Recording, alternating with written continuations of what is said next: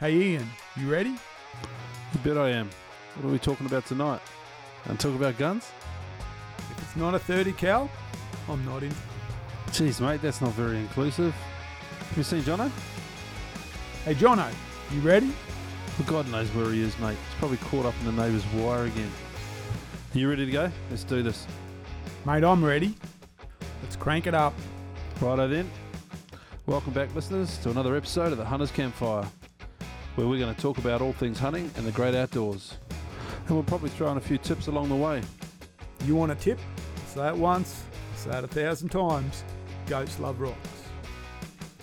Or a few things about deer. Mark, what do you reckon about deer? As a deer hunter, I love hunting pigs. Well, that's about as useful as I expected it to be. Oh, check it out. Here comes Jono. He's being chased by the neighbour's dog. Okay guys, let's get this started.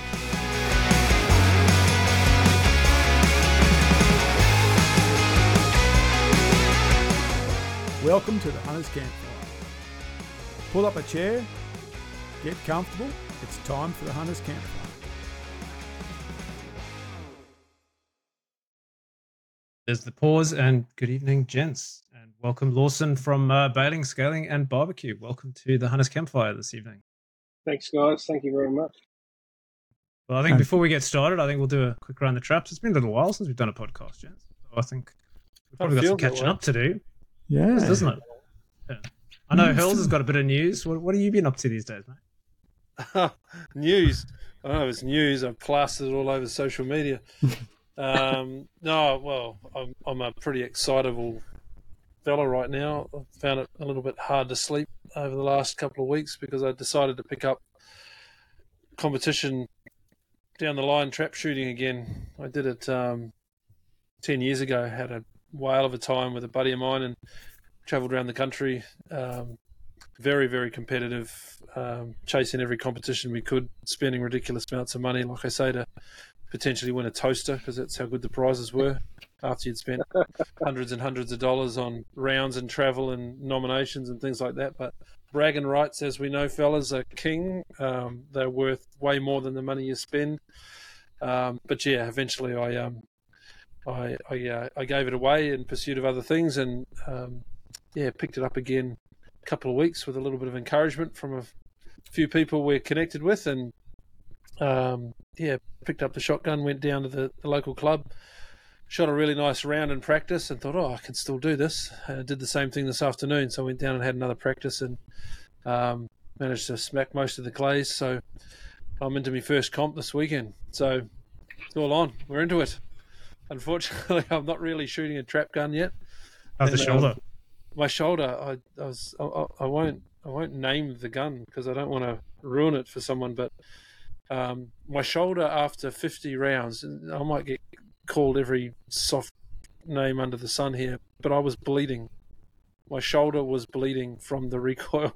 It was that bloody rough, this thing I was using, that it broke the skin after 50 rounds, and I've nursed that a little bit. And anyway, I took some advice from my lovely wife, and I carved up a sleeping mat, one of those blue sleeping mats, put it in the insert inside my shooting vest and went back down again this afternoon, and it was perfect. So pumped for the weekend. But that's my new hobby. You'll see a lot of that in and around the podcast and the socials as we pick up a new segment. It's a great pastime and something we'll talk quite a bit about, how people might want to get into it, and instinctive shooting can be improved by ongoing trap shooting and things like that. So yeah, it's a great thing, and yeah, really looking forward to this weekend. I'll keep you posted. Yeah, I'm keen to see I want to see the effects of that shotgun on you. 200 rounds this weekend, I'm going to be crippled. Oh, you're bleeding. The old sleeping mat did a great He's going to get there with a sleeping bag tied on his shoulder. Yeah, I was about 3 foot off your arm. It was rough. I tell you, it was rough. Might be better off getting a club gun. But yeah, well, I do have that big Frankie down here. That's a lot heavier. That should work for you. Yeah, no doubt. Well, that's a good point. Doing much with that? I'll lend you my Beretta. Oh, now I've got guns coming out everywhere. Lawson, what do you got? Well, I've actually got that what's the name? It's English shotgun. I've got an English shotgun in there, but side by side. It's choked though. That's a very nice gun too. And I got the 28 ball. I picked up that 28 gauge, the ring net. That's Yeah, that's beautiful. That's a lovely, light, but she's a lovely gun. I'd like a 20 gauge myself. So I did a lot of shooting with the 20 gauge. I love the 20 gauge. Yeah. I was saying on the way here that hunters tend to chase animals around in the bush, and if you get something good, you hang it on the wall. Well, my latest trophy, Yep. I'm going to be pursuing this bugger backwards. It's a clay target. I'll be pursuing this with rigor. So it's good fun. What about you guys? Mike, what are you up to, mate? So, well, I'm actually getting a chance to go out tomorrow. So I'm heading up the block tomorrow around 2. It looks like it won't actually be 1,000,000 degrees. It seems Did it change? we had a bit of a cool change coming, so I'm sure I'll be uncomfortable, but I won't be dead up there because it's the first time of the year I've been able to get up there. So I'm carrying a backpack for 5 hours in the afternoon, so it'll be a workout. So I want to go check the cameras, and I'm also playing around with the infrared, one of the thermals as well tomorrow night. The tube, eh? So I'm going to stay up there. No, not the tube. I've got the Finder. I think it's called the Finder version 2, which is kind of like a side mount one. And it's got the laser range finder in it too, which is quite. So I'm going to get up there, grab the cameras as pretty much straight away, and then find somewhere to sit up and wait for the sun to go down and see what appears, and see if we can see something on the thermal as well. And then we've got a trip coming up with Mark Hobbs very soon, which will be great. Yeah. Down his gonna be block, great. which will be the first proper trip I've had of the year, which will be great. We'll head down. Then I want to take the little BRX down there and see, well, not little, but the BRX down there and see if we can introduce it to some bacon. That's my goal for the weekend. And interestingly, I got from OSA, I've got a new rifle coming in for a review, which is one of the new sours. I don't even know what it is, but it's coming. Yeah, they've released it. They have released the 505. I'm hoping it's that because they're just ridiculously nice guns. But I don't know if that's what they're sending me. I hope so. Well, I've got the SAR 100. Yeah, you got the 100. Yeah, which is a beautiful rifle. They've released the 505, which is a hark back to those 202s, which were the Elegance and stuff. The model was actually called the Elegance. They had grade 4 timber and stuff. So I'm kind of hoping it's going to be something like that, but I don't know. So that's coming in. So rifle review is the next bit of work for me, and SSAA magazine starts in February. So this is the first month. So that'll start kicking up. SSAA magazine. Yeah, the Australian Shooter. Australian Shooter shoots is 11. It's a monthly, but it's from February to December. Doesn't do a January publication. I've got the February one. Yeah. Yeah, I've got that as well. Just I'm glad you brought it up, in the Mark. back. I'm glad you brought it up.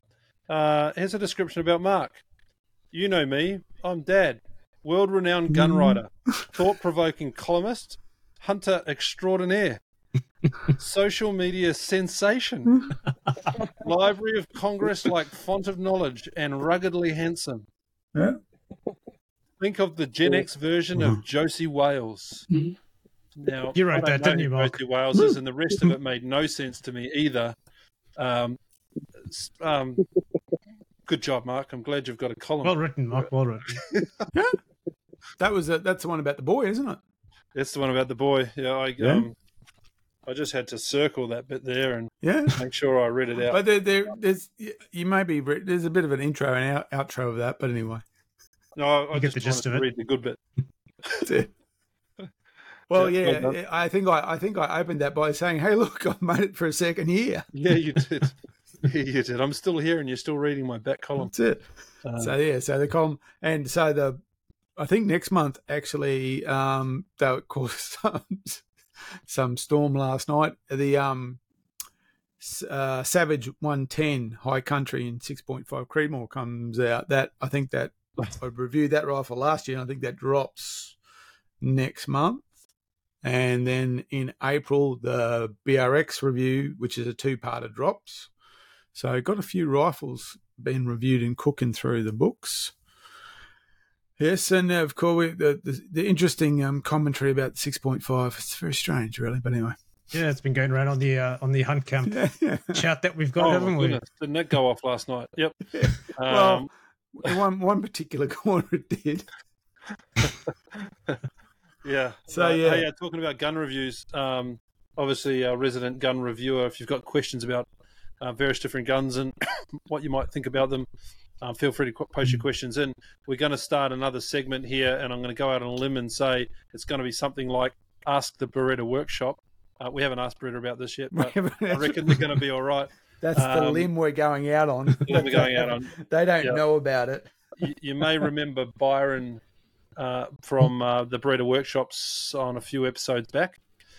He came and spoke to us about customization and those sorts of things. Well, we're going to arm wrestle him into answering your questions.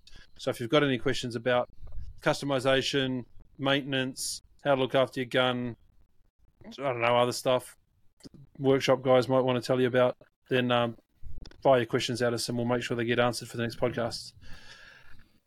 So I guess on that's a good from the Beretta Workshop. I actually had my Sauer 100. I sent it down to the Beretta Workshop to have it Cerakoted.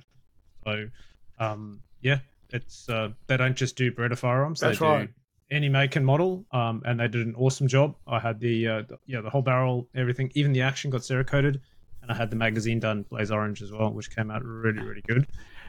So I'm looking forward to taking that to the territory this year. They even do engraving too. So they do all that stuff, which is really cool. But Ian, did you say you don't know who Josie Wales is? Yeah, and I haven't bothered Googling it either because I haven't stopped talking. My God. I don't know either. My God, you millennials just like, if it didn't happen 10 I'm a minutes ago, you millennial. just don't know about I'm it. a millennial. You mean millennial? Hey? Well, how old are you? Me? Yeah. I'm 44 this year. That makes you millennial, mate. Does Huh? it? I'm on the border. I was born in 1980. I'm border of Gen whatever it is. When's the So, millennial year? Gen 1980 Gen what? I'm googling this. I'm Google Gen that X. other Look dude at that. while you're I'm at it. Gen Lawson, X. You're who's not this Gen guy? X. I am. Who's Generation Josie Wales? X is a term used to describe the generations born between 1965 and 1980. We are Gen X. Oh, so you're going to go low, are you? Well, 1980. I was born in 1980. So, Yeah. yeah. Well, then I'm even more disappointed that you don't know who Josie you're Gen X and you don't know who Josie Google Wales it. is. Lawson's going to tell us who it is. I'm Nah, out this you're one. on your own. I don't know Mark, who you're showing trying to your age. appeal to in this That's it. I'm magazine, showing Mark. I'm showing that I'm a Gen Xer. That's what it is. Josie Wales is a character played by Clint Eastwood. Right, It's one of I know his, who that is. and you should all watch The Outlaw Josie Wales. It is a fantastic film. Okay. It is a fantastic western. It was released in 1976. That's right. Probably, I wasn't even born. I Born was yet. alive then. I've probably seen it, but I just don't remember it. It's Lo- fantastic weather. It's I love one of the it. best westerns. One of the best. Yeah, it's John Wayne and Clint Eastwood, in my opinion. Yeah, well, Yeah. I reckon The Searchers is the best western ever made, and the second Yeah. best, I think, is Josie Wales. Yeah, okay. Yeah. That's I the like homework is to watch the movie. And number 3, I think, is True Grit. Oh, I like the Cowboys stuff. The Cowboys? Oh, Yeah. so, the cusp of westerns. Oh, yeah, the Cowboys, yes. Yeah. The young team, the young lads. John Yes. Wayne. Yeah. Young Guns is about as Western as I get. Yeah. See, he just can't help himself, can he? Before we get away from the Beretta Workshop, in the absence of Beretta's approval to do this and their ability to be here tonight, Mark, I'm going to ask you the first question for the Sure. the workshop question without notice. Okay, Because I think sure. you can answer it. Okay. This is from our good mate Frank. Okay. Who sent us a question yesterday.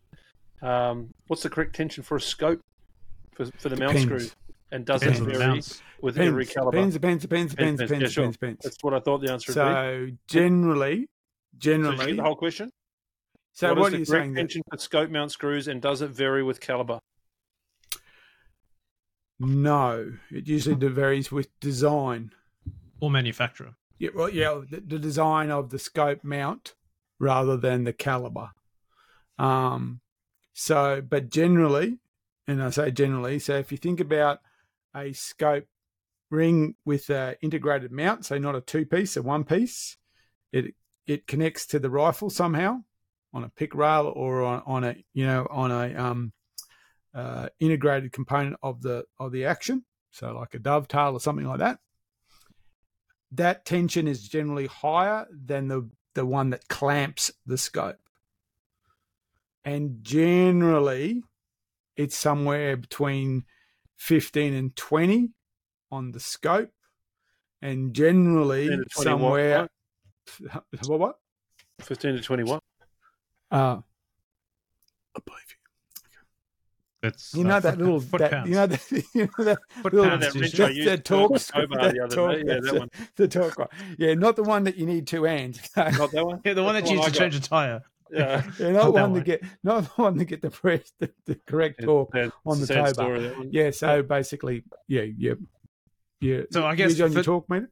Sorry, Yeah, go. so I was going to say, Lawson, for your benefit, I don't know if you know this, but Ian bought one of those torque wrenches that you used to torque your tires No. to try and do a scope. No. You did. You did. No, no, You No, did. well, let's put it. I said no. to Ian, I said, do you Piss actually? off, I said, you lot. do you have a torque wrench for the scope? And he said, yeah, but the one I bought doesn't go down low enough. And we went, what Hey? kind of one did you buy?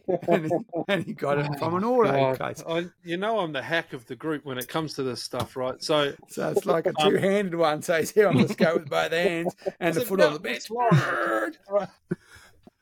on my So scope. usually, where it mounts to the rifle is usually the higher, and where the scope mount. So generally with the scope, you want to be between 15 and 20, and anywhere with the scope mount is 30. But then you get weird things. So what happens is you get weird things like aim point, which just basically say screw it up till the plastic starts the plastic flexing. clicks. got a little Yeah. plastic screwdriver. And they say Yeah, screw okay, it up sure. until Yeah. it flexes. So that's what it is. And Ruger, if I remember correctly, there's their mounting tension is quite high too. It's in the 40s or something like that. But they've got those weird mounts that are a different height, and they're a higher poundage. But you don't want to go really anything over, mostly on a scope over 18, because you'll crush the body of the scope. Okay. And it should be in the manual. So, unfortunately, it's often not. It's one of those hard things to find out. I find if you go on the manufacturer's website, like Burris, for instance, I've got Burris rings on mine. They come with it actually. And as you know, we actually, the conversation that this stems from was from a scope fitting, and I had to ring around because I could not find what they wanted the particular one on this particular scope was. So I had to ring around and finally found someone and said, this is what it was. And I know that the Optilocks don't make it particularly easy to find that information either. So yeah, it can be a bit tricky. So, a lot of guys go just by finger tight and things like that. You really want to get that right.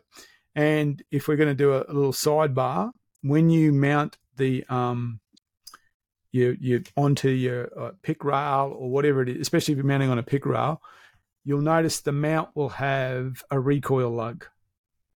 Okay, and that's like a little metal knob that sits in the base of the mount where it mounts onto the rifle, the recoil lug. Now, there's a lot of argument is should the recoil lug go, say, to the back of the rifle or to the front of the rifle? The best way that I describe that is you do it to the front of the rifle. So if you think about a pick rail now, a Picatinny rail, and you've got the risers, you want it on the front riser. And the reason for that is if you think about recoil, when the gun recoils and I'm shooting that way and the recoil is going that way, if it's on the front, it pushes it. It pushes the whole lot back. What you don't want is to have a space between them so they punch. And if you're finding that your scope is that often, people have put that on the wrong way, and so when the recoil happens and it's snapping, or punching the scope back a little bit, and sometimes it'll slide forward again, and it can be quite a difficult thing to spot. So, just as important as poundage or torque is how you mount those recoil lugs. Good answer. John has just decided he didn't want any more of that. He's said enough. Is that enough? He knows what he's doing. He's going to go check his scope mounts right now. So, any other questions while we wait for John to reappear? Since John has disappeared, and it'll buy us a minute before we start to interrogate Lawson. So, question, strangely again, came from Frank. Frank's our only listener. He sends us all the questions. Okay, question for the Brains Trust. Can you explain what hydrostatic shock does to an animal when it's struck by a projectile, and how it can be used as an advantage when selecting where bullet placement on animals should be? Also, projectiles have different forms of expansion that alter the amount of hydrostatic shock delivered to the target in a certain length of wound cavity. How do or could hunters use this to their advantage? So I guess you want to explain what hydrostatic shock is, or maybe correct the word hydrostatic if we're going to look at hydraulic. Sure. Okay. This is an interesting one because there is much research to say that the hydrostatic shock doesn't exist, which people go, huh? That's what I said. Hydrostatic shock is pressure wave shock. And that's where the shock comes from, is a pressure wave. And what the shock is it shocks fluid, hydra. And so technically the idea in an animal, the shock affects tissue and potentially organs. So the idea is you hit this animal and the shock wave goes through this animal and it affects tissue and organs. Hydrostatic shock is usually associated with supersonic explosions. So, you know, when you see like a big bomb go off and you see that kind of thing go through the air? Yeah. But that shock wave doesn't happen unless it's supersonic. Okay, so if you throw a barrel of petrol onto a fire, it might be bloody hot and stuff like that, but it doesn't shoot out a shock wave because it's not supersonic, because it doesn't burn and detonate at supersonic speed. But like, for instance, that whatever, it blew up in Lebanon when at that port that wiped out half of Lebanon, and it just the thing went through the city and blew things up. That is what drives that's what causes hydrostatic shock. And so the idea was that in World War I, they'd find people who were dead, but they didn't have any injuries. And they thought, and they came to this conclusion, it's hydrostatic shock, that basically the shock wave shakes your insides up so much you die. The general consensus is a bullet doesn't create hydrostatic shock. It creates a different type of shock, which is a energy transfer shock, which is sometimes called hydraulic shock. And the best way to describe that is if you get punched, or say someone hits you with something, you'll get a impact point and then you'll get damage around that impact point. And that damage will be lesser than the impact point. So, if you were to hit say if you got a table and you got things on the table and you hit the table, things jump up. And the reason they don't get damage is they jump up unless they break on landing. But if you were to have the same table and somehow compress those things and hit them with the hammer, that shock wave that energy transfer could damage them, because the energy is confined.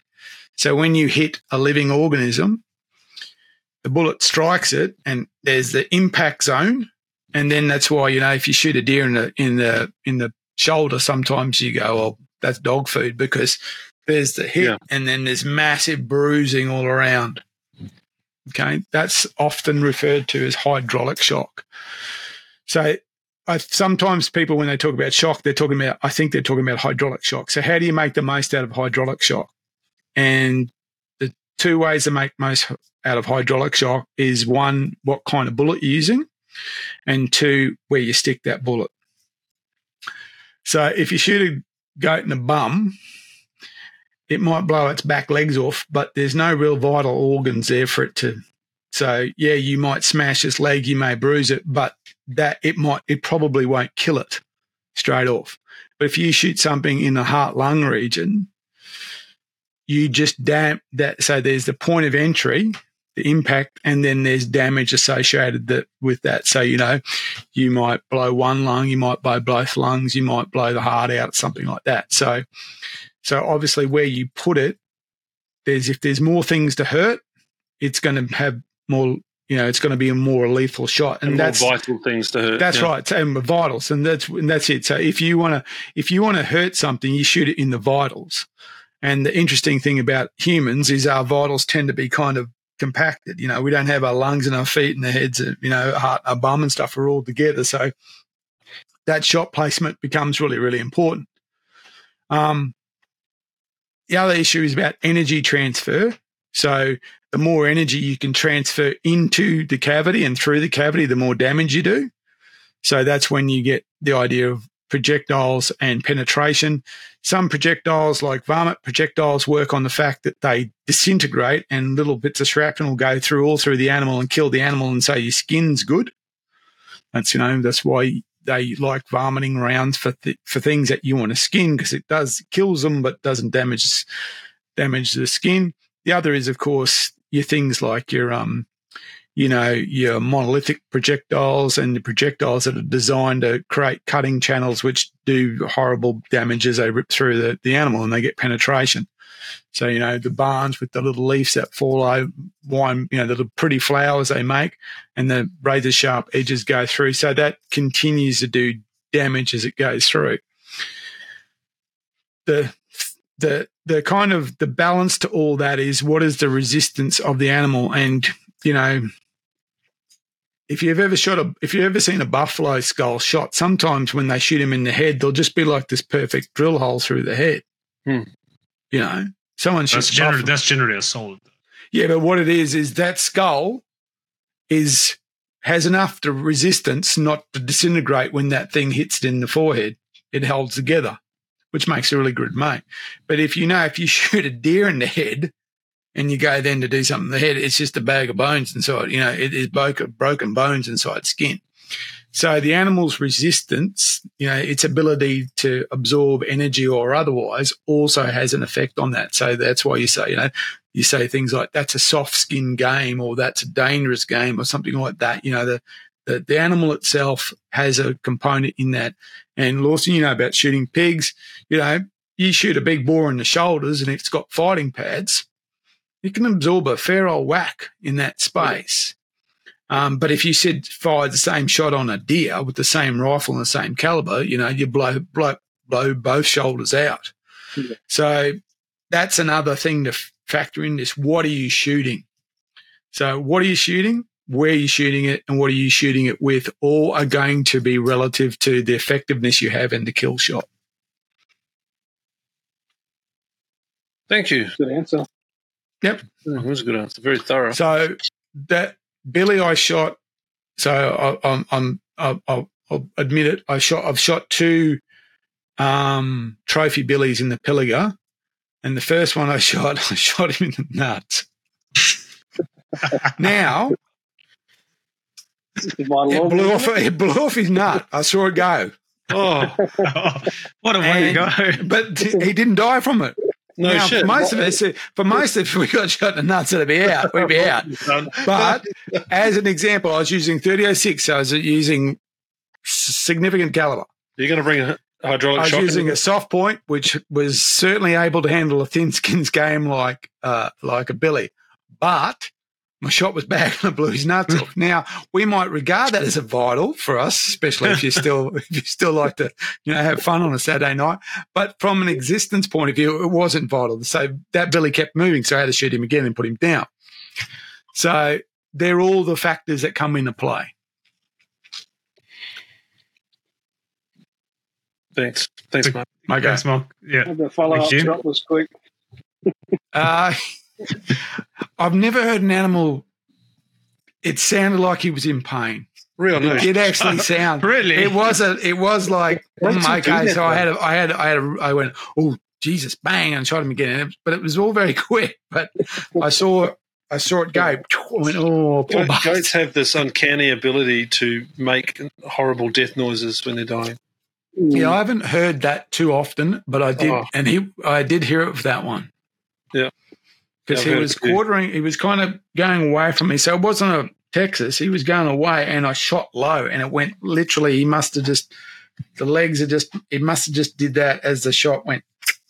Oh, What a way. Yeah, what a way to get. do you count that as a miss, but?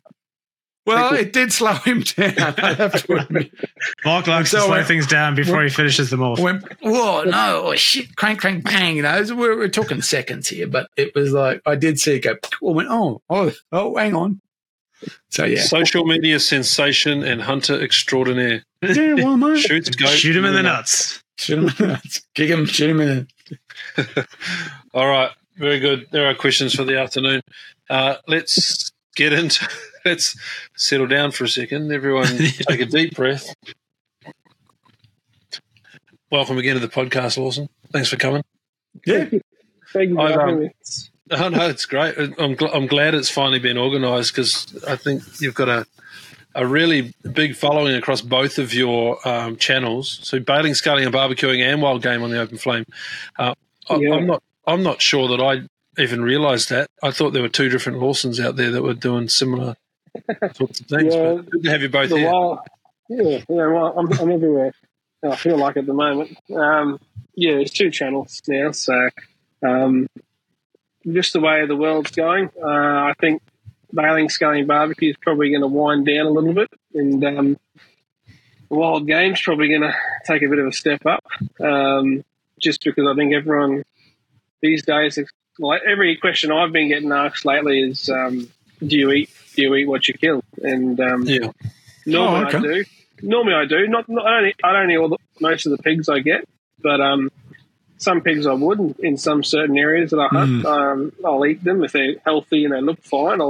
I'll do certain things with them. But it's a question I get getting asked a lot, especially in Brisbane. You know, do you eat what you kill? And I kind of thought, well, we might as well, because of the algorithms as well. I've kind of gone away from BSB and gone towards wild game, and thought with my butchering skills, so I was a butcher for 10 years. So I'll do the cooking on fire because I love cooking as well. And, I think that's awesome. Yeah. It is good. We'll dive a lot into that in a minute. I want to go back to the pigs thing, though, because it comes up a lot. It's something we're looking at getting answered by a couple of different people around why you should, why you shouldn't, what to look for, etc. We'll get a scientific person to come on and answer it from a biosecurity perspective. We've got someone hopefully lined up for that. But I'm really interested in your perspective on wild pork. There's no disputing it tastes bloody good, but there's a lot of danger involved with that. And what are you looking for? And I know there's the obvious things like, you know, sometimes you can shoot a pig and you can smell it from, you know, 10, 20 meters away before you get to it. It's obviously fairly rank to start with. You're not going to touch it, but outside that is an obvious thing. Like, there are things you're looking at. Like, what makes you decide to leave one alone or take a back leg? There's quite a few things I look at, and I'm pretty picky with the whole. When I especially get up to the animal, you have a look at. I've got an episode coming out. I'm not sure when it's going to come out. Well, the guy we filmed it with was sadly killed. But it's going to be a cracking episode because we do a great stalk on a pig. Jesse shoots him, perfect shot, drops him, and it was just a nice, healthy young boar. And he was probably getting to the stage where you leave him because of the smell. You'd leave him, but he was in such prime condition. We still took some legs. So when that video comes out, I explain it a lot while I'm doing the cutting up. But first thing I look at is the smell, the condition they're in. Second thing is I'm looking at if they've got bugs and ticks and everything. If they've got all that over them, I'm not touching them because I don't want that on me. So ticks and bugs, what other sort of bugs are you looking at? Lice and stuff? Lice and stuff. If they're covered in it, I'm not going to touch them. And then if they're obviously past that kind of test, I'll look at cutting them open, having a look at the guts, the liver. If they've got spots in the liver, not touching it. Any kind of worms. Obviously, you try and do all this with gloves on. Yeah, so we're going to ask you. So, yeah, that's Try and do it gloves on. If you don't have gloves, soap. Make sure you've got some sort of butcher's. Most times, if I've got a vehicle close by, so I've got butcher grade soap in the back there. We'll just wash your hands very thoroughly. So age, looking at the liver, the heart, the guts, making sure there's nothing in there. If there's anything you just doubt it, just walk away. I'm not risking it, especially for my sake. Lately, I've just been making sausages and ham and bacon out of them. I haven't been keeping as in raw because I think with the chemicals in the brining stuff, I do think that makes it a lot more safer. Okay. Because you got the nitrates and the stuff that makes nothing like preservatives to. Well, that's it. I mean, that's why you preserve things, isn't it? Yeah. So I do a lot of that with my pork and sausages as well, because you can get sausages and you can put preservative in them that makes them last longer. / cabana and small goods. So most of my pork would be more ham, bacon, and small goods, which is kind of what they're back. Really, if you look at most pork, that's what they are anyway. Backfat is ham and bacon. So, loin chops and stuff. Really, it's got to be a young pig, and it's got to be. Most times, it's mates catching a pig and obviously worming them and looking after them and doing their own feeding, that kind of thing, which is probably a bit too much hard work for me personally. But I'd just go out and buy a pork chop if I have to. I guess habitat plays a big part in that as well. Yeah. I went out, I'll just say Brisbane Valley area. It's quite a rainforesty spot, and we got a pig the other week. He would have been a very young pig, great condition, very fat. He's on my social media stuff.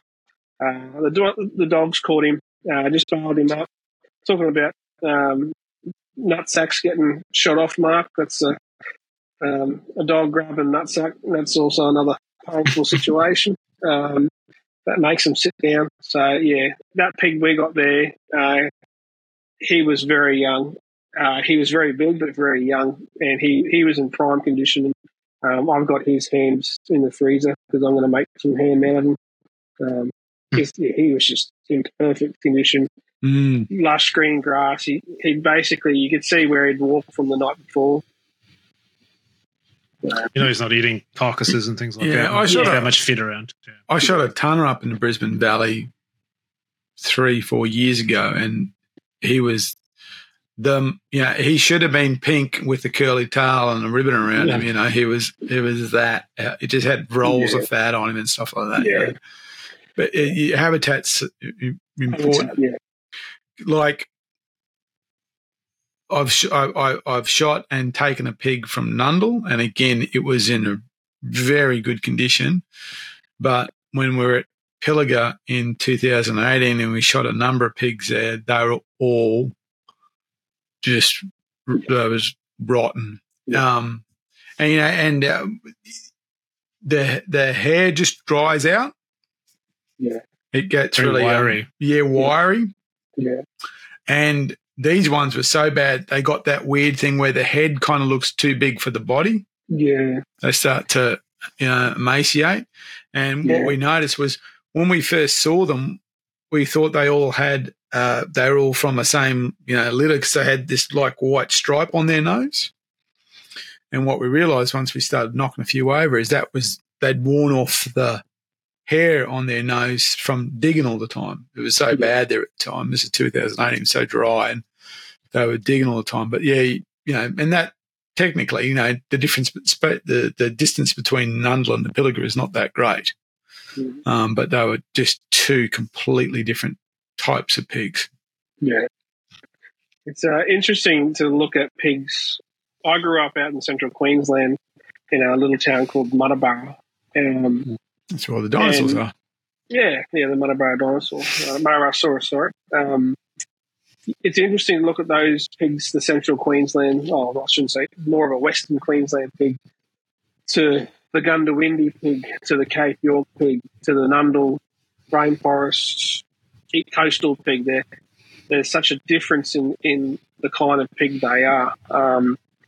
like the pig we got a couple of weekends ago, he would have been only a year, probably just 2 years at tops. No tusks, nothing like that. Where if you got a pig out in the Western Downs, he'd be flat out being 40 kilos. Probably have good teeth, but he'd be wrung out, struggling for a feed. It's just interesting to look at different areas and how the pigs are looking, especially Cape York. Cape York's different in certain areas as well. So, actually, Jono Page mentioned that, didn't she? Yes, she did. Yeah. She said that she found that the pigs out central west had real big hooks for their size, and she said she thought it had a lot to do with the wild dog population. Yeah. So they were having to deal with wild dogs, so the ones with hooks kind of survived and passed on that genetics to the other ones because of the wild dogs. It's certainly very weird how you get, or interesting how you get the different variations.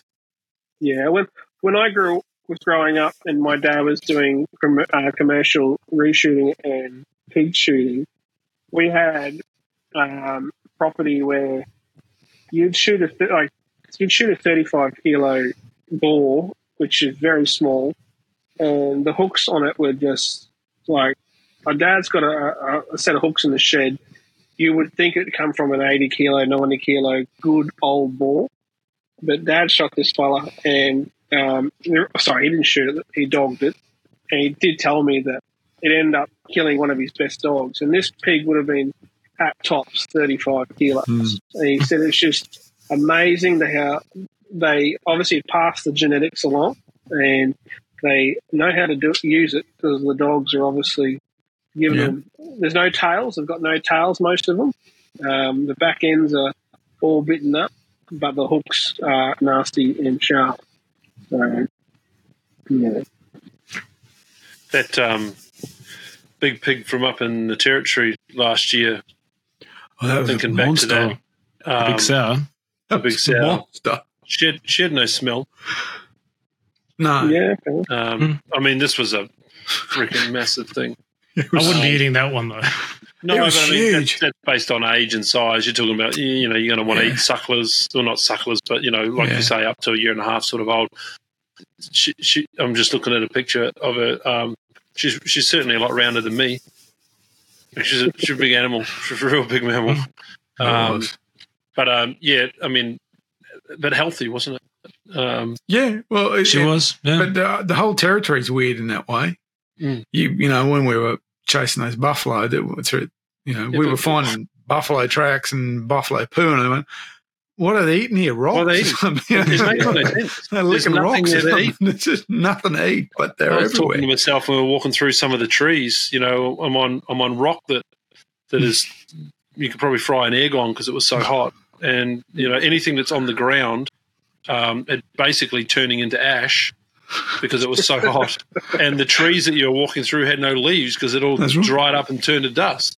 And yet these monstrous animals that live in there, and I don't understand what they eat. Crazy. And it supports such a volume of them and pigs. And I forget the and pigs they're that so go to the big, swamp. yeah. Oh, yeah. Scales. They're a scary animal, the old buffs. I love them. They look amazing. I love looking at them. It's a terrifying animal. Ian shot 2 pigs that day, and the second pig he shot was like, but compared to a pig in most other places, you'd be, punching the air. But after Pigzilla, it was just it's just a pig.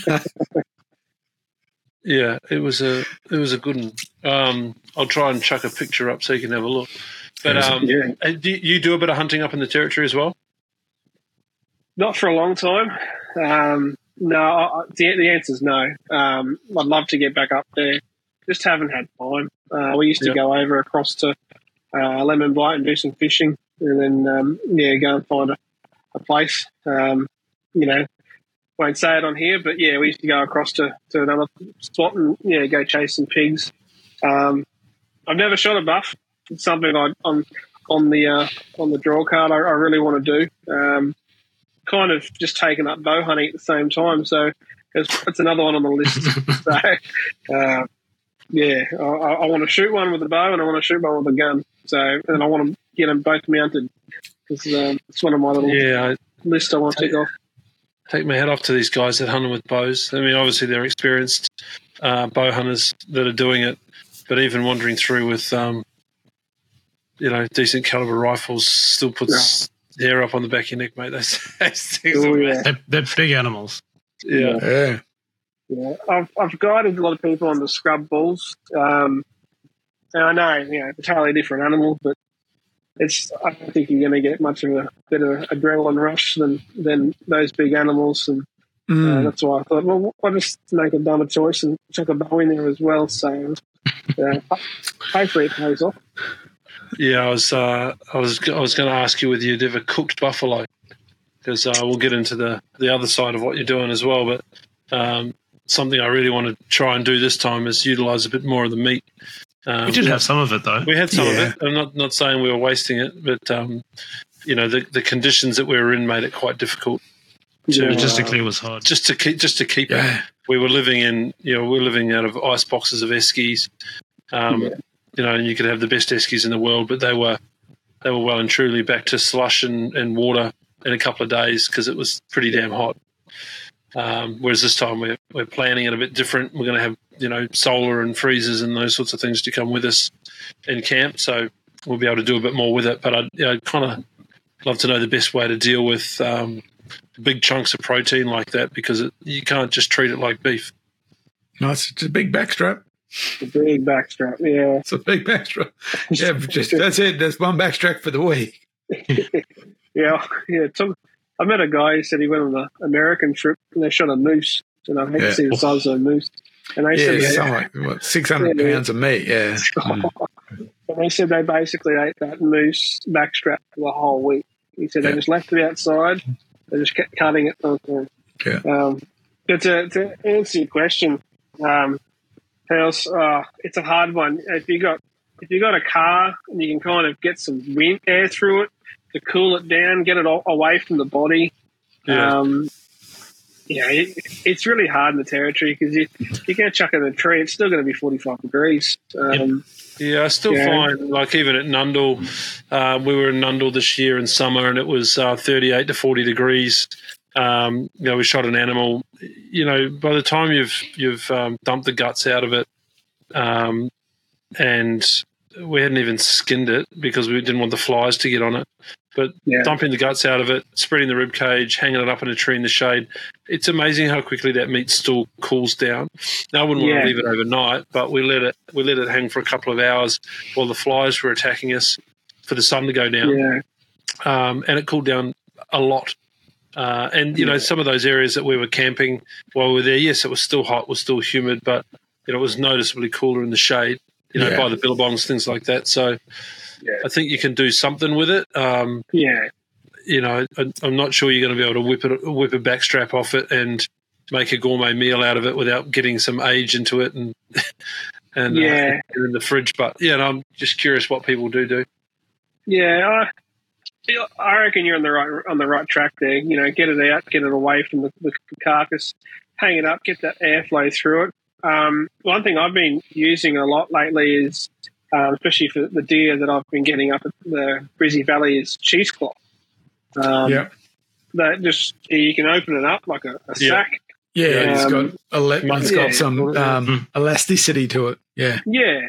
So I found that, and that breathes really well too. So we went up the other week. We shot quite a few deer because we were doing meat hunting, and we would have come out with a couple of 100 kilos of meat. But that's what we did. We basically broke them down, hung them up, cheesecloth over the top, and then basically once they got that nice crust on them, they put them in the cold room. I found that worked really well. But obviously, if you've got those facilities to keep it cold, I think as long as you get that crust, that meat crust, which obviously the cheesecloth could help, I think you'll be okay, as long as you got that heat out of it as fast as you could. That's my opinion anyway. So, I'll just share this picture for you If I can. The other thing, of course, is if you can get the bone, if you take a leg and if you can bone it, because the bone itself is a real heat sink. Oh, it's a big pig. Yeah, It's a very big monster pig. though. And that photo doesn't really give you an idea how big it was. So when holy moly! But I mean, that's big. I'm not a small human, and it's No, it's and you're only halfway down it. Yeah, You're only in the middle of it, and there's a lot of head and there's a lot of back. Yeah. She was a big girl. Big ears. Those Cape pigs, I've seen a lot of videos with, Northern Territory pigs. I've seen a lot of videos, a lot of footage, and the ones we've caught, they always seem a lot longer, like a longer pig, a big bum, if that makes sense. When you ever see a big boar barreled up in Northern Territory, you'd always see their shoulders are down, their head's facing to the ground, but their bum's always in the air, and they're always a lot bigger and longer in the arse end, I found. Well, she was instead of a long thing. I couldn't say she had a massive ass, but I can't remember. But definitely was a very long animal. But I mean, look at the size of it. Look at the ears on it. The size of its she head was huge. compared to the size of it's like my torso basically. Those ears are massive. It was a big girl. But anyway, for the listeners, you'll have to jump onto the YouTube channel and check out Pigzilla. She was a cracker. What's the thing in your hand? Oh, that was the magazine out of the BRX. Oh, that's a great idea. Wow, you heard it here first.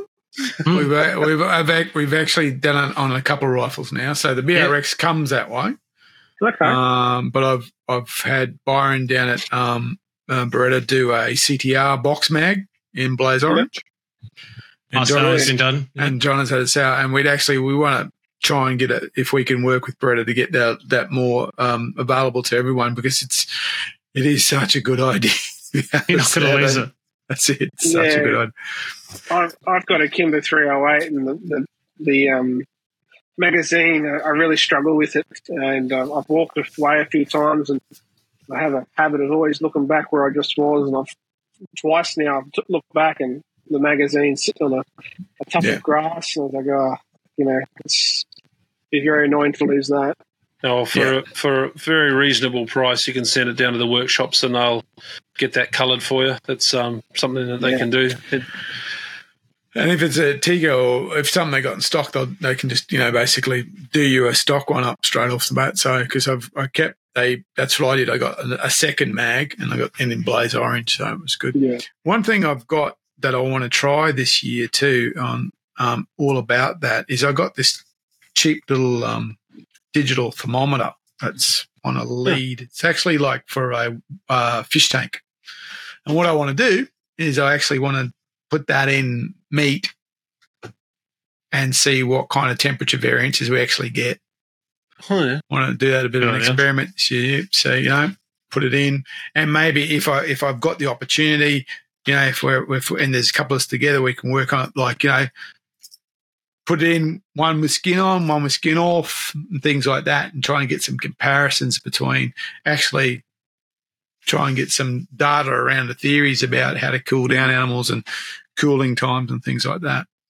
Because I know that when you come out of the valley, up the Brisbane Valley, because I'll be up there tomorrow, if you shoot something, even into the raw, if you walk it out, because I usually got to walk out to the truck, if you walk out and you put it in the esky, it melts the ice. Yeah. You've got to have like a cooling esky and then a storage esky type setup. Or I've got, what I do is I have a cooling esky and I put it in once it's cooled off, I put it in the car fridge.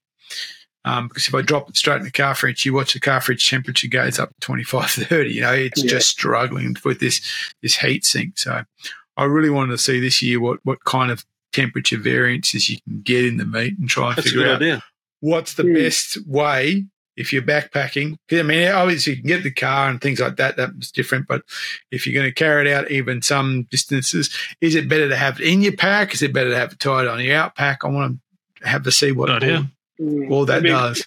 It'd be good to find out, especially the inside and the outside of the pack. It would be really interesting. That's There's a lot it. of So, people you will know, then stick it in a plastic bag and put it in their pack. well, I think gunk and crap in their plastic bag is you know, I'd assume that plastic bags, you know, about the hottest thing you can put it in. Yeah.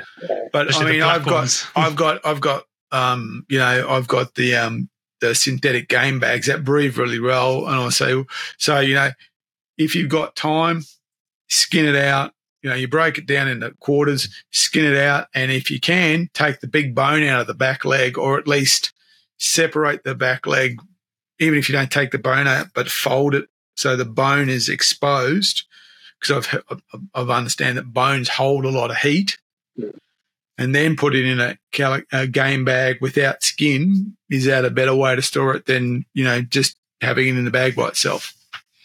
Well, then for the butcher and you, Lawson, what truth is there to needing to keep the meat on the bone until it's set so that it doesn't constrict? Yeah, it's an interesting one, that one, because if you bone it out hot, you're going to struggle, I find. Like my preference is obviously wait a couple of weeks, or, you know, freeze it and come back to it. But it's such a... I try to leave the bone in first for me. That's my personal opinion, just because I like it to set. Because when you're dealing with hot meat, it moves, it wiggles. I've already not given you the finger. I've already cut that middle finger nearly off, so I try to make my life as easy as possible. But yeah, and I think you'll lose a lot of blood too when you're boning it out, and that'll probably give more chances of bacteria. So it's a hard one. I personally leave the bone in, but I understand what Mark's saying with the whole So getting if the heat you, out. rather than take the bone out, because I was thinking, you know, cut the socket so it Folds, you think yeah. about it like a back leg. Yeah. If you cut the socket so it exposed that socket, but the bones in, so, you know, basically broke it at the joint, Yeah. but the bone was still in there. Do you think that would still allow for setting, but open that bone up enough so the heat could escape from it? Yeah. If you got that ball joint facing, you know, you got that ball joint in, I reckon that'll be okay because your rump is basically right there as you're coming down.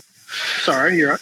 Yeah. So if you think if you could expose at least the ball, that would help with heat dissipation, but still keep the quality around setting the meat. Yeah. If you can bone it out off the hip joint, which would present that ball joint, I reckon, and that means you'll get your rump, your whole rump out of the. I think one, you're saving a lot of meat. You're getting rid of those hips, which would keep a lot of heat in. So if you can open that ball joint, crack that, bone it off the joint, and so you've just got your femur, you know, and your marrow bone, I think you'd lose a lot of heat, and, you know, it'd be easier to cool down. You know, if you've got that ball joint facing out. So basically, you know, you're basically going to be you're taking the rump off, you're cutting around the rump, taking the ball joint and leaving the top side, the silver side, still on the bone as we would normally do. You've still got the whole leg. You're taking the whole leg, and at the top you've got a ball joint exposed, which was the hip. Yeah. So, and if you did that, and if you put it in the pack in such a way as that ball joint wasn't at the bottom but at the top, so the heat could escape from it, that would probably also. I'm really getting to, you know, how to keep the meat cool, or how to cool it. I suppose is better. I know how to keep it cool. How to get it to a cooling temperature as quickly as, or how to drop that temperature as quickly as possible. I mean, when you're exposing that ball joint as well, you're exposing a huge surface area of meat. Yeah, that's it. That's right. So the top of the but if you get it and you drop it in that way in the bag, you almost kind of counterintuitively. Yeah, and especially if you put two together as well. That's right. Which we do, right? Yeah, that's what you do. Exactly. You've got to go up and try and get the stuff out. We leave the legs hanging out the top. There you go. So that's what I mean by, if I can. Exactly. So I'm getting my glasses. The only problem with that picture there, I didn't butcher that. That's a little nanny goat. The guy, he attempted to take like we just spoke about. The only issue is what have we done there? That's the only issue that he did was he couldn't get the rump off cleanly. But that's a trick. The rump would So it usually come down to a point. Yeah, so rump would be like a little triangle here, and then obviously you got your top side, and then your silver side, and then obviously you cut the shank there. So yeah, if you could get to that situation, I reckon you would cool that animal down, that primal down a lot faster than leaving it in the joint where a lot of guys just quarter them, cut them straight in quarters with a little saw. I think that would keep the heat in a lot more if you did that, if you did it the way I just showed you then. Yeah, I would have thought, and correct me if I'm wrong, guys, but I would have thought that just about every animal that comes out of the bush butchered, like that's packed out, would be butchered out that way. Most people I know, if not everyone that I know, that they're always going to be taking those back legs off at the joint, like you've pictured there. That's a pretty standard what I would call hunter's cut. I suppose the thing is then how you store it. If that's probably because that's how I've always taken them off. I basically get the leg to go up the back, and I kind of straddle it so there's tension on it, so then it's really easy to cut. You get the tension on that joint, it exposes the joint super quickly. You're not seeing guys hacking at that joint trying to break it. If you got a tension, it just pops. Yeah. But then you drop it in a pack like that, and you got the little the little hoof sticking up like that. It's interesting that hidden because probably want it the other way, so the heat's going to escape out. Yeah. My preference now is not to do it that way. Like I've always done it that way, but my preference now is at the end of the back strap, come right down to the top of the rumps. Once I've taken the back straps off, I'll just go around the spine and I'll take the whole saddle off. And this is what you're saying not to do if you're trying to get the heat out of it. But I find you get a much better cut of meat or quality of product. Forget the heat bit, but if you take it off at the spine there and take the saddle out, because you get so much more out of your butchering. If you don't leave all of that behind, but processing that afterwards needs bandsaws or Recipro saws and things like. Well, I guess you can do it with a hacksaw, but it's not traditionally what we're carrying around in the bush. So, and it really comes down to what the situation you find yourself in. If it is hot, it's about I want to get some out, not lose all of it type thing. So yeah, and if you're hunting fallow down in Glen Innes or Nundle, then it's different story. In winter, you leave it outside overnight, put a bag over and leave it outside. There's got to be it's got to be according to the conditions. Brisbane Valley summertime, raw time, it's pretty warm, but Nundle chasing fallow. Well, Nundle with Dave recently. It was like I said, it was 40 degrees. It was summer. You were there in December, January. We were there in January, right? So dealing with that animal in the heat. My advice to him at the time was drop the guts, take the head off, hock it tops and bottoms, carry the thing out whole hanging in a tree, and that got enough cooling to it. As far as I'm aware, he's still alive. So we're all good so far. The deer? Just tell you. No, not the deer. No. Unhappy, but Wrigley. And that worked, but we also knew that those evenings were going to cool down, and it was a night time or a late afternoon hunt. We always take goat meat from Pilliga, and we hunt there, in the hot, in it's stinking hot there. But what all we ever do is take rear quarters. Yeah, right. We go and back straps, but that's it. We kind of go. We've got to act fast here, so choom. Yeah. And we go through it, and because they were easier then to fit in the esky and they didn't compete with each other. So we get a number of back legs and back straps, but that's what we focused on just for speed's sake because it was so hot. Mate, well, I'm really interested about the pigs. Thanks, Lawson. Yeah. That's what started. I'm actually really interested in the guiding service you got and where because it's up north. So where for you is up north? So I'm not allowed to. Your property owners asked me to keep it quiet. But I can give you an estimate. So basically, look at Arakoon on the western side of the state. Yep. Oh, okay, sure. And then you basically come out from Blue Lagoon about 80 k's. So So it's a prime spot. It's I've guided there before. So this is our first year coming up this year. Super pumped for it. Can't wait. I'm very excited. Get into some good pigs, some nice barra. So it's everything there except obviously buffalo. But I'm looking forward to getting back up there. So are you flying in there or are you driving it? No, I'm driving.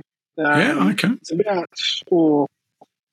from Cairns. I think we worked it out to be 12 hours. So 737 Ks, I think it was, from Mariba. Do you go through Chillago? No. You can go that way. You can go that way. You go. I got an old mate who's hunted, who fished. He fishes he's fished the North Queensland every year since he was a Vietnam vet, and he has a saying, if you haven't been to Chillago, you haven't been anywhere. People talk about Chillago. Basically, you're driving, 100 k's an hour. You blink and it's gone. That's right. Chillago, it is. There's nothing but marble rock, or probably not marble. It's sandstone, and as you're driving into it, it's really weird because you start looking. There's all these tables and sandstone markings everywhere. It's like, what's going on here? But there's a mine just outside of it. So it's way so up we drove to Chillago just to drive the Chillago. You can get to where we are. You just got to keep going up to basically just off near Gambula Station and turn up that way, and then you go across to the PDR. It's prime spot. Yeah, so I've been to Pomperol, which is just south of Aurukun. Well, south, but so I've been to Pomperol and Kawanyama. I've actually got customers up that way, so I actually went up there. Lots of crocs as well. So. Oh yeah. There's a big 6 metre in the big lagoon where we go fishing. So hopefully he just wants to stay on his own side of the creek, and we'll leave him alone. But I love that area. My old boy, he runs hospitals. He did a fair bit up there over the last 10 years. So he's done Aurukun, Kawanyama, and I believe he's going up to Mapoon in the next month or so. So he kind of susses that area out a lot. And we got to know a lot of the TOs, and it's a very interesting country because and you can learn a lot off the TOs. So they go and show you the secret spots, and they'll show you good areas and what not to eat and what the pigs are eating, and it's very interesting. Where the property is, we're actually both sides of it are Aboriginal properties beside us, so we do have a fair bit to do with the Aboriginals on the back road there. It's we're basically my father and myself and my younger brother. We're opening up. It's called Up North Adventures. So we've first year, very excited. So when does the first year kick off? So this is the first year. Is there a time period throughout the year, or is it all year? Must be dry season times a year up there. This year it's just a short season for us, just because of the property owner wants a break. He's been doing the guiding thing for quite a few years. So he's just said, can we have a short season this year? So we'll be there basically all of October, which is prime time. And then next year we'll probably look at doing a full season after that. So, which would basically, I don't want to get in there too early. For example, this year there's a lot of rain up there. They've had very wet. I went up there a few years back when they had 2 cyclones go through, and we couldn't really get around till September. So with all this water around, it's best to just wait till October anyway, because things are starting to dry up. You know where the bulls are, you know where the pigs are. The barra are getting hungry, and it's getting hotter. So best to wait till October anyway, because try and keep everyone happy. Yeah. So what's on offer? You're talking about pigs. You're talking about barra, scrubbies. I imagine. So scrub bulls, wild pigs, The property owner wants all the dingoes gone. Oh, they're not dingoes; they're more wild dog than anything. And there's fishing there, so you can catch sooty grunter in the creeks. You can catch big barra, Saratoga, tarpon. So I've basically, I'm going to have 2 boats in 2 different locations. The lagoons there are gigantic. They're huge, couple of k's long. Wow. So I've never not caught a barra there. It's the easiest fishing you'll ever do. The country is very, very thick. It's very. I spoke to a chopper pilot about 2 weeks ago. He flew over. He just said there's just pigs everywhere. So mainly our main source will be pigs and scrub bulls, but we do have a lot of people chasing the Saratoga as well. So a few people have messaged me about catching them and on top water and all that. So we can obviously cater for that for the top water fishermen. It's something. Yeah, we're still trying to find our feet on what the market is. A lot of people want scrub bulls and pigs, and they don't want to go fishing. We're just catering for everyone at the moment. We'll see what everyone wants and just give them the best experience. So what is it, like 3-day package, 5-day package? What is it, that kind of that structure? At the moment, we're trying to do the 7-day package. 7-day? But we have a bloke that's booking for a 4-day package. So 7-4.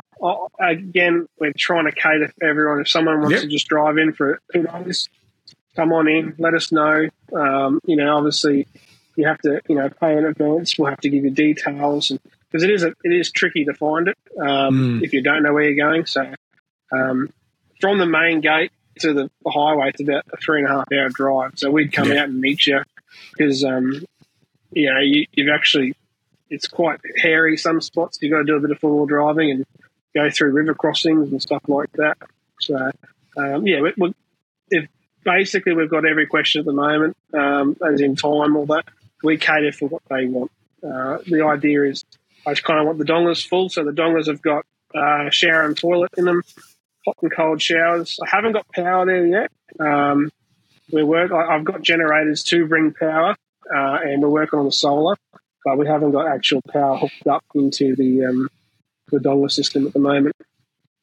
So, and is that going to be catered, or do people have to bring their own catering? We cater everything. So we do everything. The only thing we don't do is the alcohol.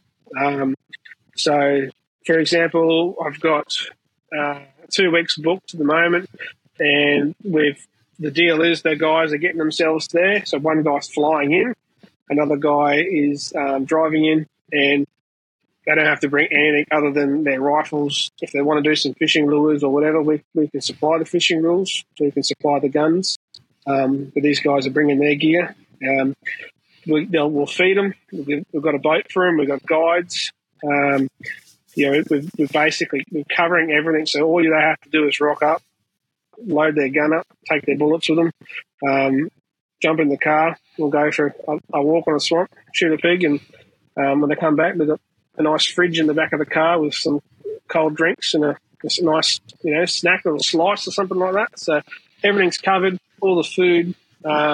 I'm trying to get Wi-Fi there, trying to get the Elon Musk set up. Yeah, Starlink, yeah. Starlink, yeah. There's a few people keep going, do you have the NRL up there when it's going on? And I'm just like, you want to get we're out the bush for a reason. Yeah.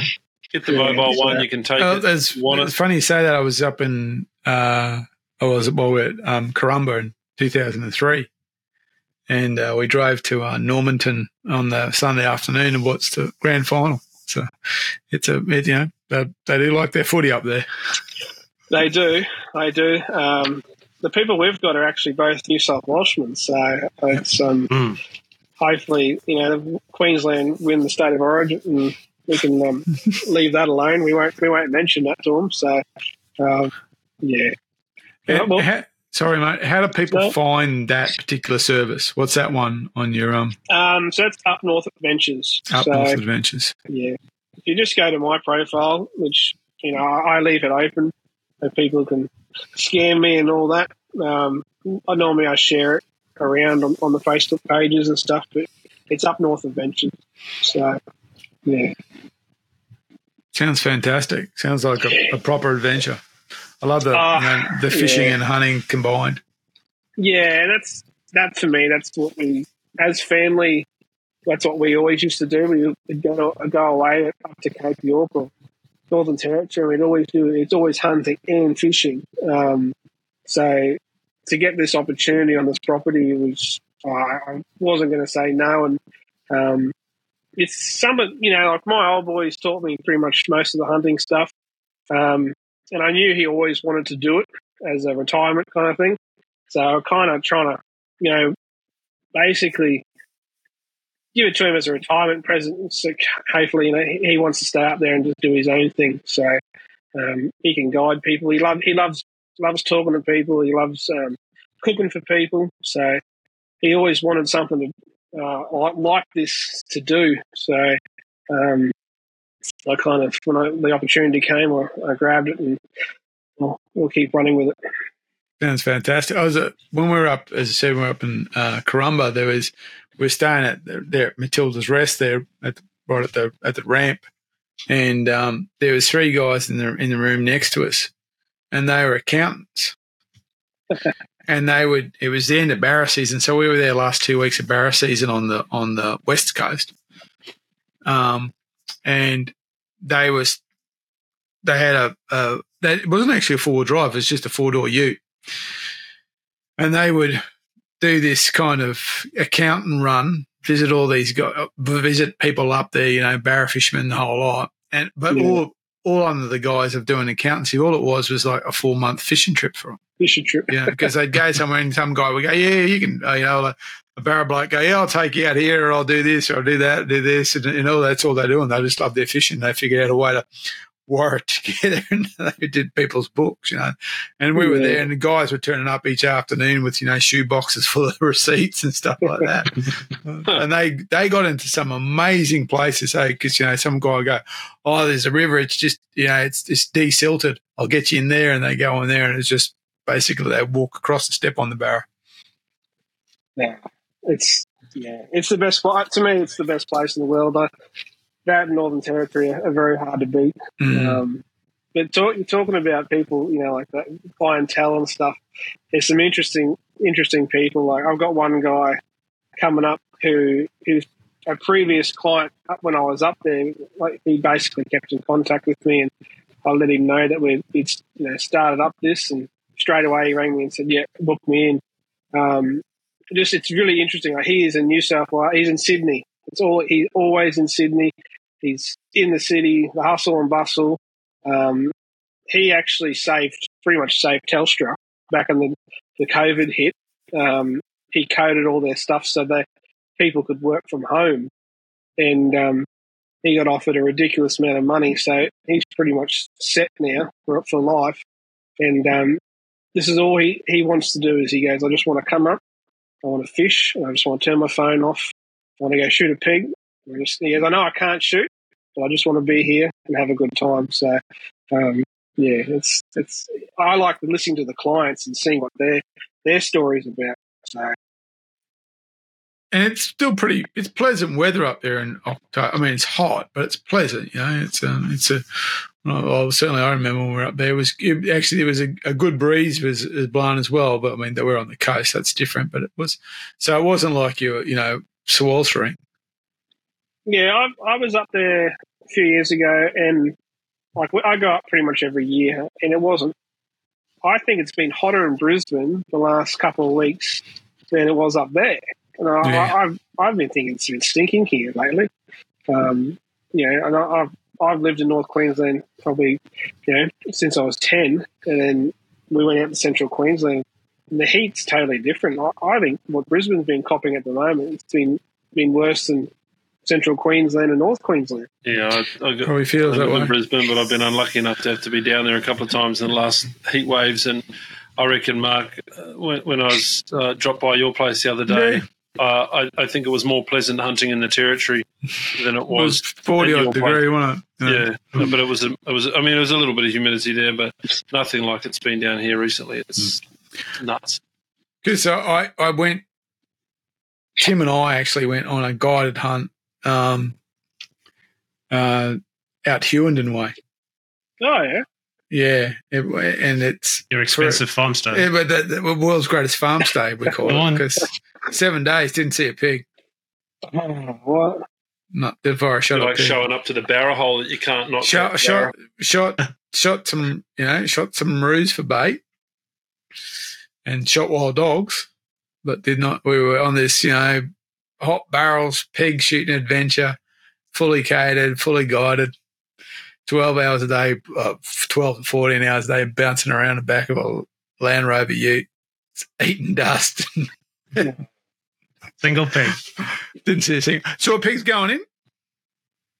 Saw pigs, literally, I tell you, on the way up, we went up through Taroom, and we went past all that swampland there at Taroom and wetlands, and you could see the pigs from the road. And we just going, there's pigs everywhere. It's fantastic. Drive along, dead pig on the road. Oh, it's so exciting. Got the property, drove in through the front gate, first through the creek crossing. There's pigs running on the side of the creek, It's just pigs everywhere. Got in there, no pigs. Yeah. Driving out, saw pigs. There's pigs on the way out.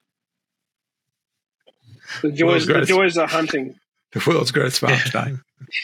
Yeah, and I'm sure you'll figure out all of these fun things when you've got people coming up, paying $1 or $2 to come up and hunt, and it'll be stressful times for you until you get the hang of it. Making sure that all the customers are happy and they leave with a smile and a rebook. Yeah. Good on you. I've done it before, and it was stressful at times, but this block's pretty big. It's over 800,000 acres, so we can send the search party out, and I'm pretty sure we can find breed one. something in the back, no one will know.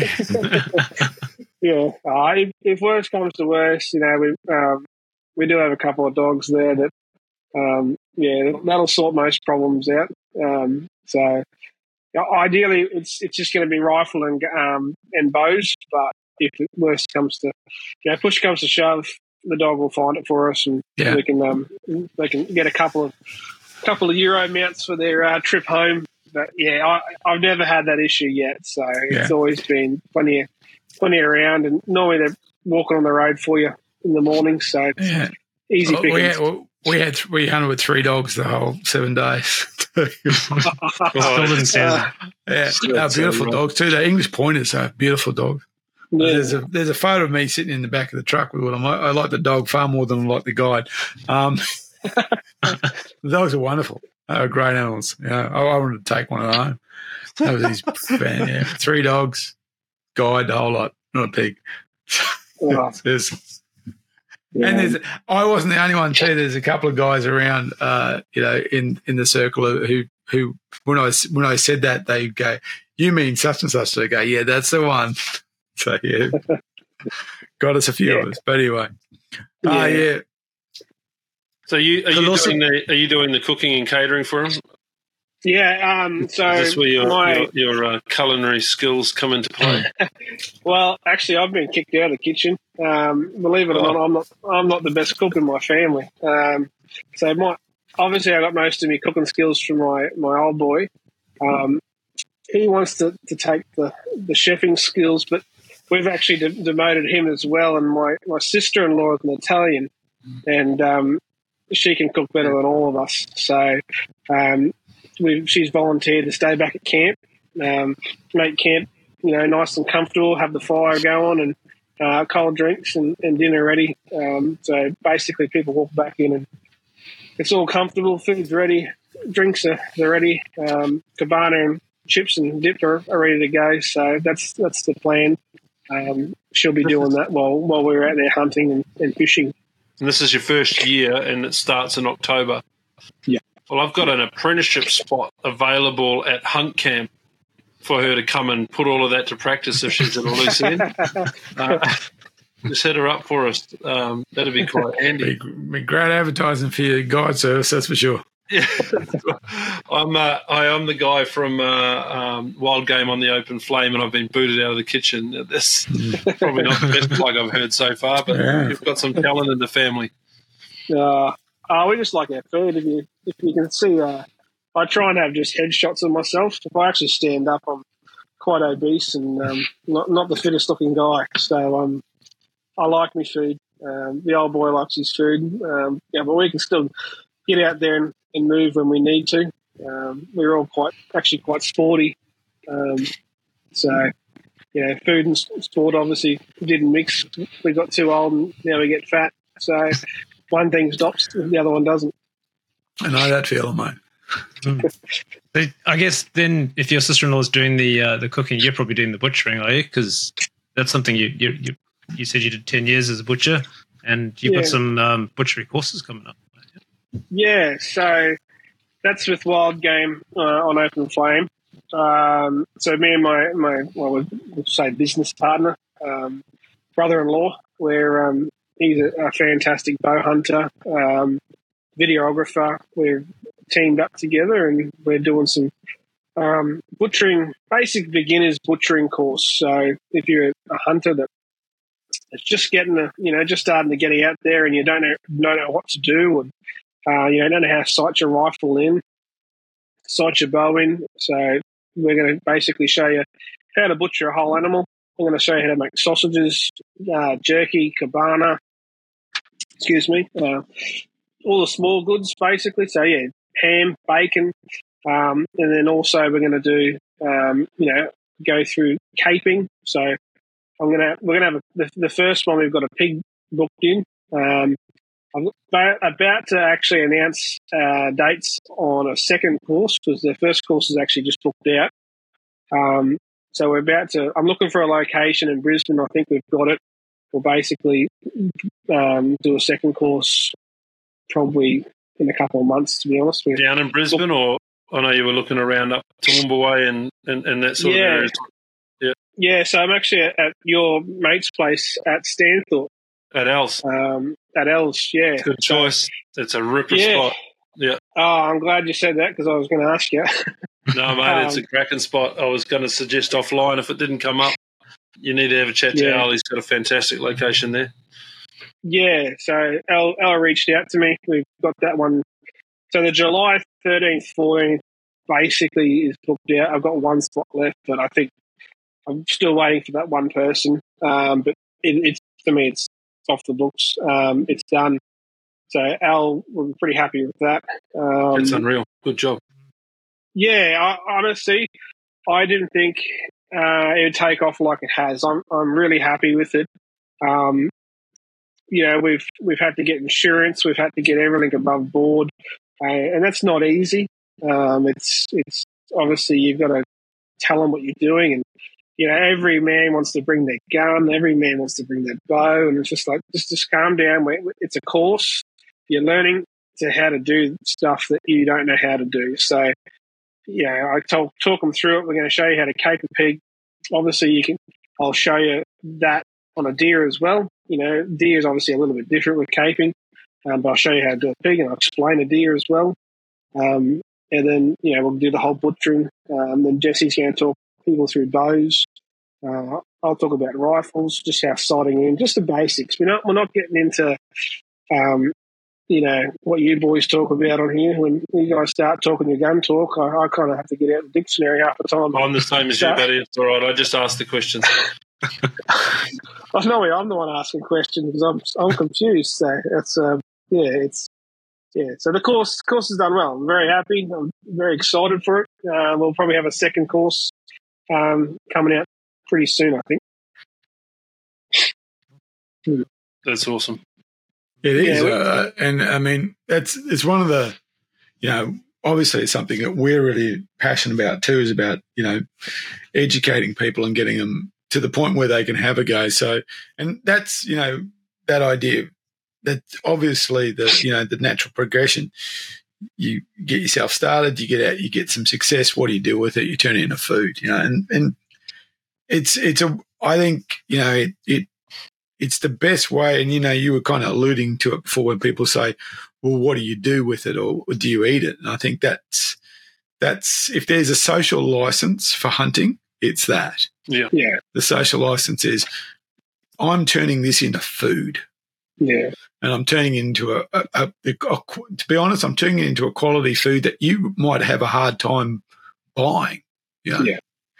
Yeah. You know, and I think that the power in that, or as they say, the social license in that shouldn't be understated. And we should, that's where the conversation should, I think, naturally progress to food and, you know, and caping. I think, and, you know, I know trophy mounting and stuff like that's got that weird connotation to it, but I think the explanation that the trophy and the food is the same animal.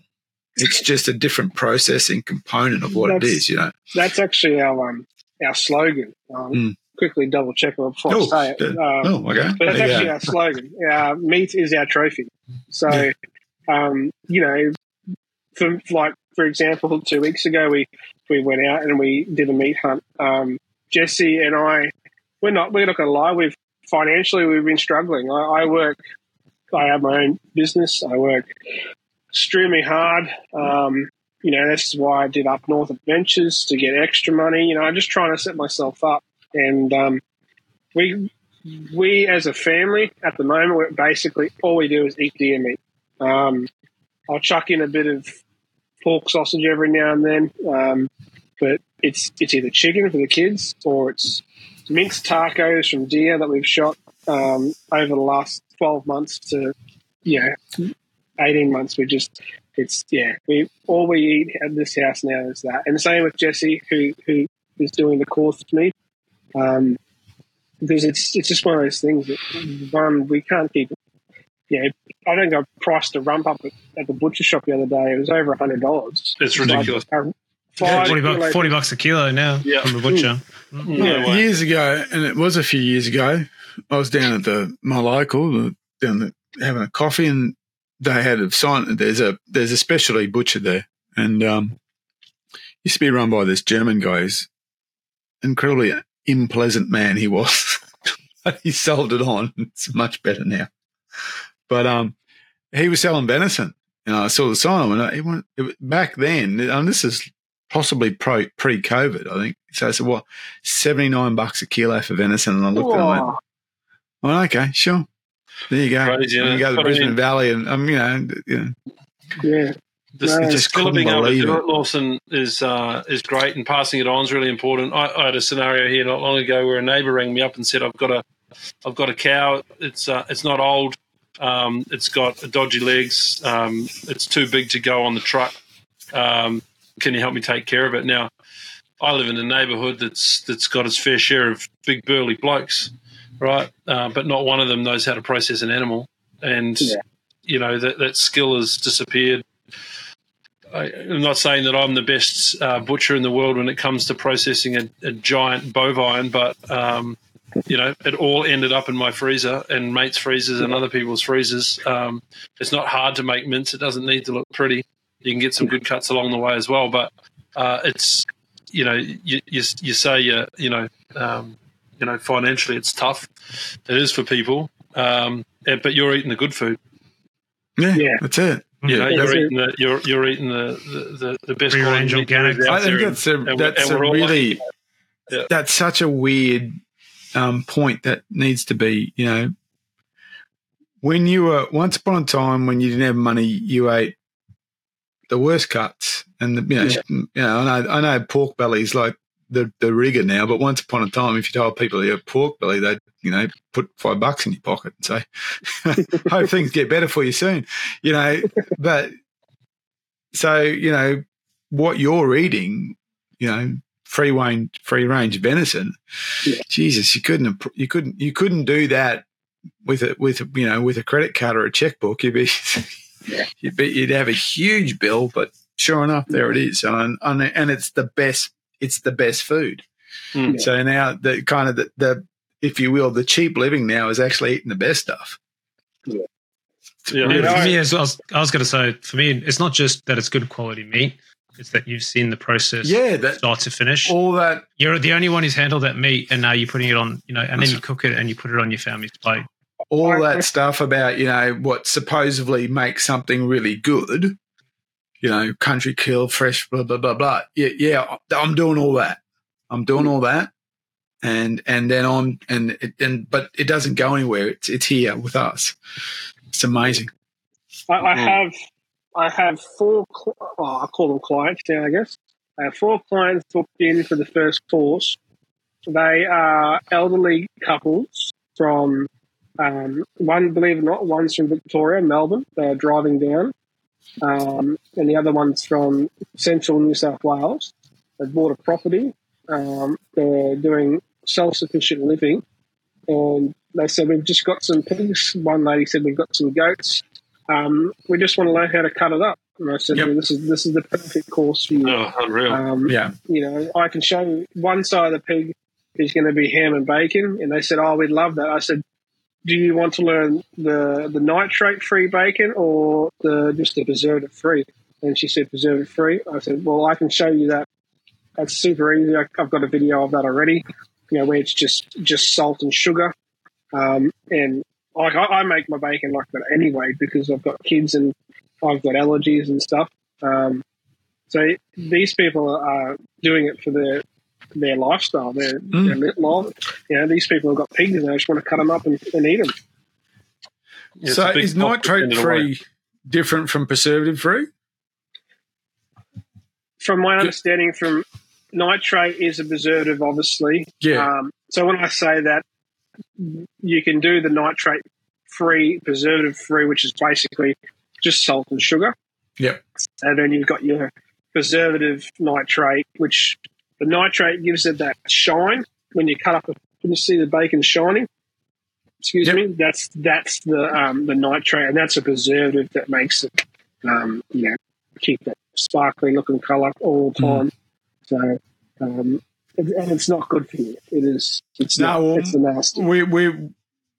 We've been for a little over a year now. We've completely changed the way we look at food here at our place, and so that becoming more and more interested in things like nitrate-free bacon and things like that. You know. I normally just buy a pork belly if I don't have any pork. I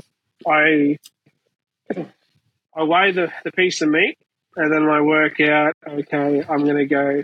Normally, I'm looking at a kilo of meat is going to be half a kilo of salt and 250 grams of sugar. And I put that in a bag and I cryovac it, and then I basically just keep turning it over each day. And then at the end of the 7 days, I wash it off, I smoke it, and that's bacon. And I've never had issues with it. I like it personally a little bit sweeter, so I do chuck some maple syrup in there as well. I like English bacon that it's salt. It's just, I love that. It's just that really. No, I like it, mate. It's that Dutch heritage. I like savoury. You know, English bacon's so salty. I like mine a bit sweeter. Yeah, no, I like that maple taste. Yeah, that's the beauty of doing your own stuff. You can make it the way you like it. It's fantastic. For the non qualified and colourblind person in the room on the call, when I'm cooking meats, I've learned to cook really, really good quality meals with thermometers. Right? That's the only way I can do it. I can't test for colour. I can't tell you if it's raw or rare or medium or whatever. So I started to do a lot of work with sous vide, and then barbecuing with thermometers and things like that, and it's worked out really well for me. How do you do that with smoking? Because there's cold smoke, there's warm smoke, there's you're curing more than cooking. How does the average colourblind guy tell when something is smoked properly? Well, if it's cold smoke, you obviously need to go back and cook it in the next step. I always, if I'm smoking pork, I always have a thermometer in it. Oh, you do? It's still a temperature-based smoking, yeah. It is, but I also, it's more how I like the colour of it. For me, it's that golden brown. If I'm making a ham and bacon, I always look for that nice colour. But because one, it might be wild pork or pork in general, I always put temperature gauge in just to be safe from the, but I always like that golden colour. That's, to me, I know, all right, it's crispy. It tastes, I'll cut a layer off and go, okay, that looks good. But temperature gauge always with pork for me because it's just a bit scary. I don't want to get sick. Yeah, fair call. Yeah, I got one. When we've been using the Weber more and more, and just have it's just one of the cheapy ones with the probe style ones. Yeah, a great thing to have. You just go, it's often it's way hotter than it. It says it should be at this heat. It's often way hotter, so it's actually on the safe side. But they're very, very handy to have. I know you can get them with your phone and a whole lot, and you can Bluetooth and all that now. Yeah, Bluetooth and like so. I don't know. I want to go out and have a look at it. Yeah. I got the Weber one. It's from the Weber brand. Yeah, and that hooks up to your phone, and especially with the probe itself wireless.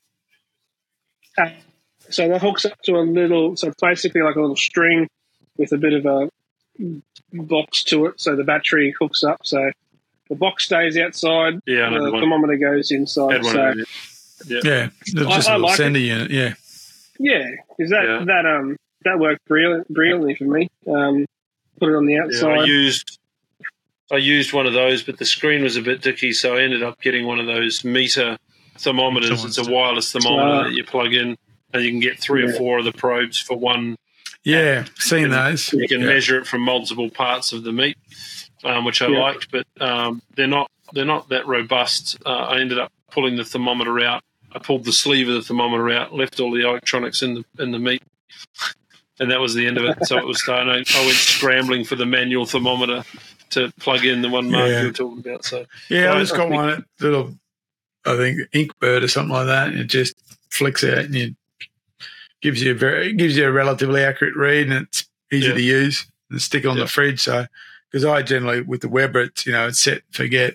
So most of my cooking, especially my small goods, is all smoking, and I go off look. If I like the look of it, I will probably chuck a thermometer in halfway through, but I don't want to keep opening it and disturbing that smoke and all that. So if it's wireless, that's right. So I have a wireless one now. I shove it in to start, walk away, and pork obviously is a different story. But cabana, I love playing with cabana in the smoker because it's awesome.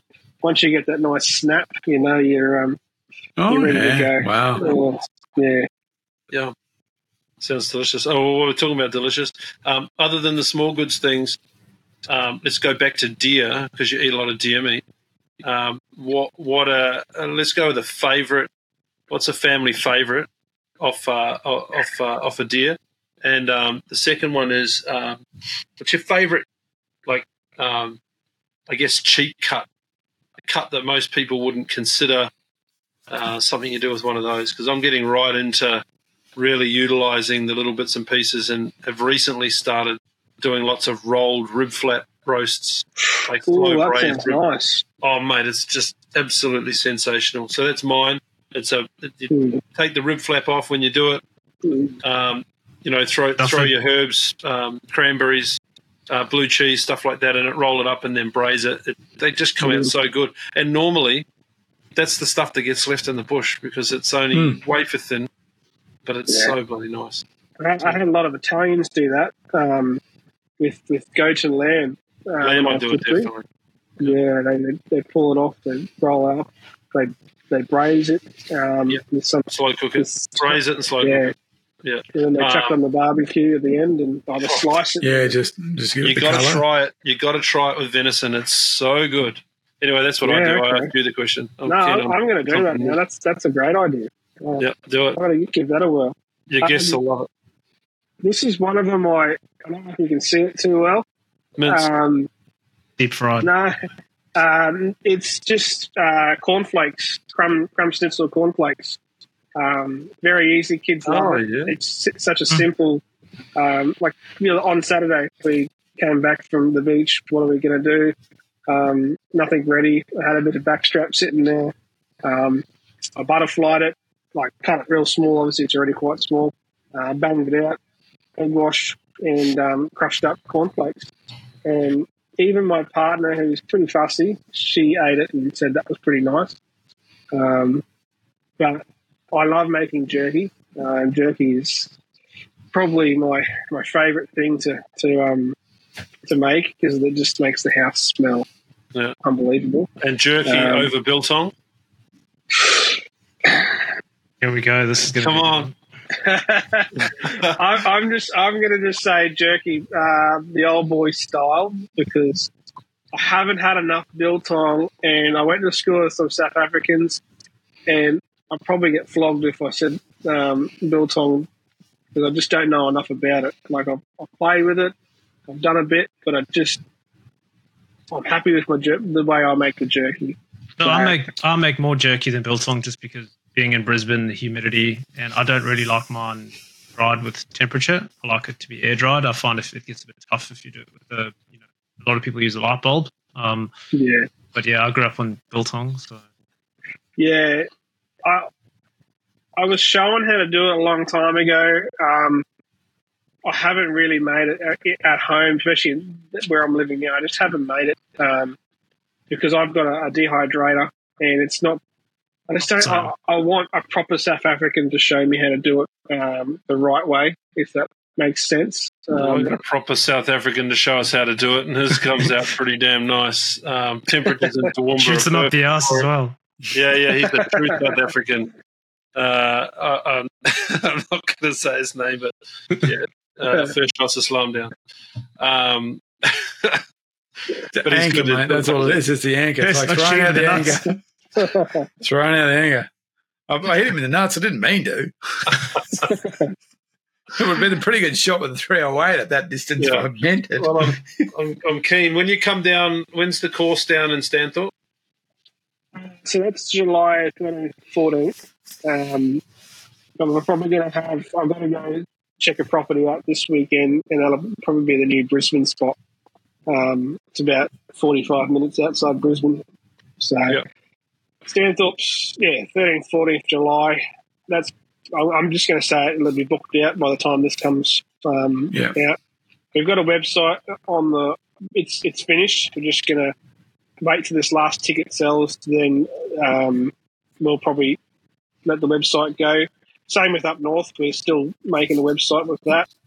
We're also going to do a beginner's bow hunters course. I'm not the one teaching that. That's Jesse, my businessman. He's a very good bow hunter. He's been doing it for probably nearly 20 years.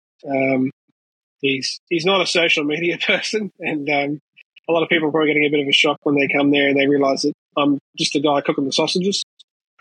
So I'll probably do the intro and then get off the camera, get out of the way, because Jesse will be talking about basic, how to set up your bow, how to tune it. It's amazing what he knows. I've just taken up bow hunting, and I practice. When I get something in my head, I practice and I practice and I practice, and I've been doing it 8 months now, and I wouldn't even say I'm a good shot. And he just picks up a bow and he just nails every shot. He just makes it look so professional. We're excited to the bow hunting course will be coming as well. Cool. And then hopefully we're going to work up and down the coast. That's the plan. I've got a couple of mates in New South Wales looking for locations to do courses. And I'm going to start working with Scotty Fry. He's a butcher. Scotty. So Scotty and I. And I'll keep going. Sorry, I'll shut up in a minute. No, you're right. We're working on an podcast, online mate. course. Please talk. And we're working on an online course as well. So that'll go into a huge amount of detail. It's going to take quite a while for us to finish that. But Scotty, I'm working with Scotty Fry on that as well, with the butchering side of things. I have experience. Scotty's got a lot more. So he does it on farm. You wait He's amazing. You wait till you see Al pull an animal apart in 30 seconds. Oh God! Don't say that to me. Now I'm going to feel under pressure.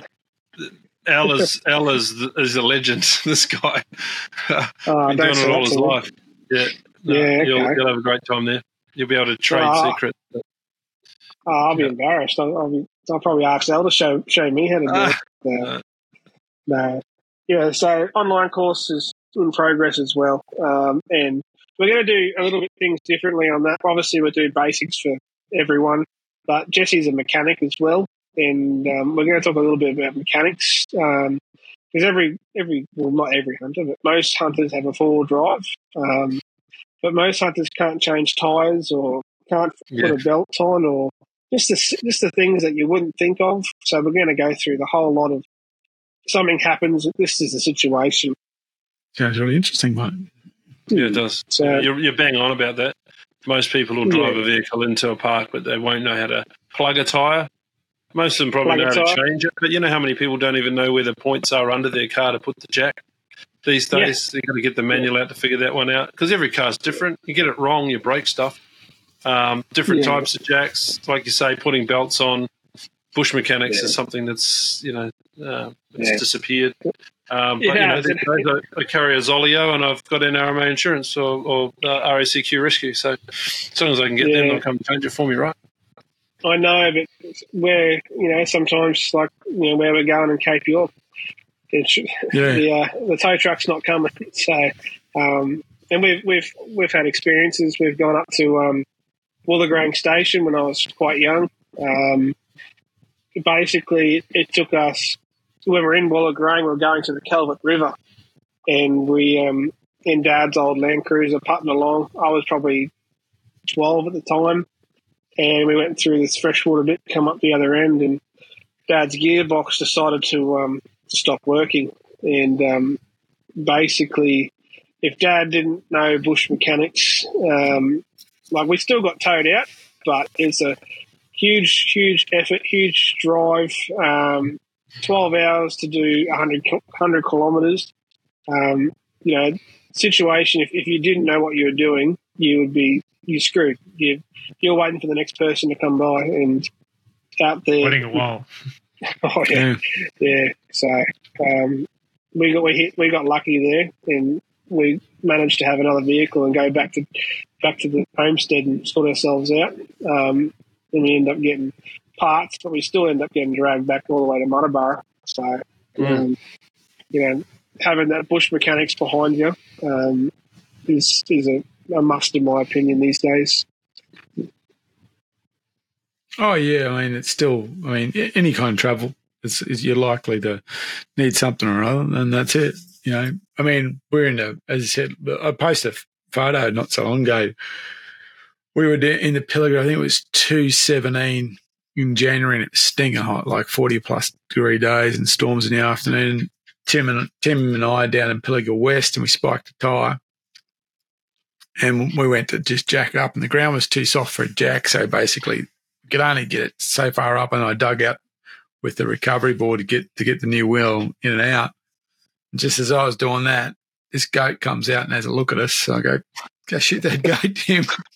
Well, I changed his tyre, literally did. Got it. Got a photo of a big woolly thing too. It's got it. And then we said, we should probably get this fixed in Narrabri. And and didn't, because we're all Queenslanders, so we're still, no one's changed our watch or anything like that. So we're all went, oh shit, it's an extra hour. So we and it's about a 3-hour run. So we belted in Narrabri, and we got to a place that could change the tyre, and it was it was the 25th, so it was the day before Australia Day, and they were all keen to get out.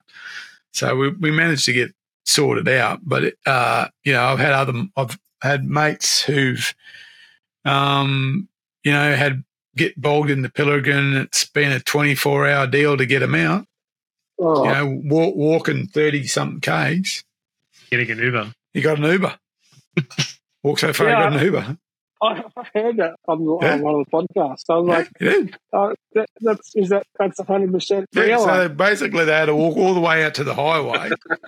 They get out to the highway. When you get, so basically the Pilliga, the forest, Pilliga East is it's called Pilliga East, but it's actually, there's an east and west part of it. And it's split by the Newell Highway. Yeah. So kind of in a weird way, where you hunt, which is Pilliga East, you're actually in the western part of it. There's a whole eastern part that's huge as well. So it's a massive block of dirt. And they're in, so if you ever get in trouble, you walk to the highway because you'll get signal. That's it. So, the closer you get to the highway, the more likely you are to pick up signal. Because so that's it. They had this massive walk to the highway, and they, walked and walked and walked and walked and walked and walked. And when you're driving those roads, you realise how long it is in there. So they walked and walked. They got signal, and there was another vehicle back at camp because we always go in with multiple vehicles for this very reason. Yep. So they got to the highway and they rang an Uber driver to come pick them up. And the camp that we stay on, or they were staying on, is a place called Swages Bore, which is technically on the side of the Pilliga Forest Way, which is a gazetted road. It's a track, it's a dirt track, but it's a gazetted road. So the Uber driver said, so the Uber driver drove them to camp. And they got out and went, It's like an hour from that's an hour to Swages Bore. That's it, because it's about 30-something Ks in the Swages Bore. Yeah. And like when you drive in, your signal drops within minutes. And so they drove all the way in. And you do see two-wheel drive cars on there because the road actually is a huge shortcut for people who live on the western side and those little tiny places on there. It saves them literally hundreds of Ks unless they loop right around. Yeah. So you drove in, dropped them off. So basically just clunked out, and then the next morning got in the other car and went and got them out. But strangely enough, years ago, the way we met one of the guys involved, Simon, was we were in Severn and we were in a borrowed Land Cruiser and we bogged that. And I walked back to camp, which is about 5 Ks, and I walked back to camp. And on the way back to camp, we saw Simon, who we met earlier that day. He was hunting the same forest. And I said, can you give us a hand getting out? And he said, sure. So we drove around, and then the Land Cruiser bogged his vehicle. So they were both vehicles were bogged. So I walked back to camp again. I said, and they basically doshed in the back of the cars. So I walked back to camp again, and I managed to reach another guy who was hunting in the area that we knew, Adrian, and he came the next day and pulled them both out. So that's it. So, yeah, you don't have to be at Cape York for it to go wrong.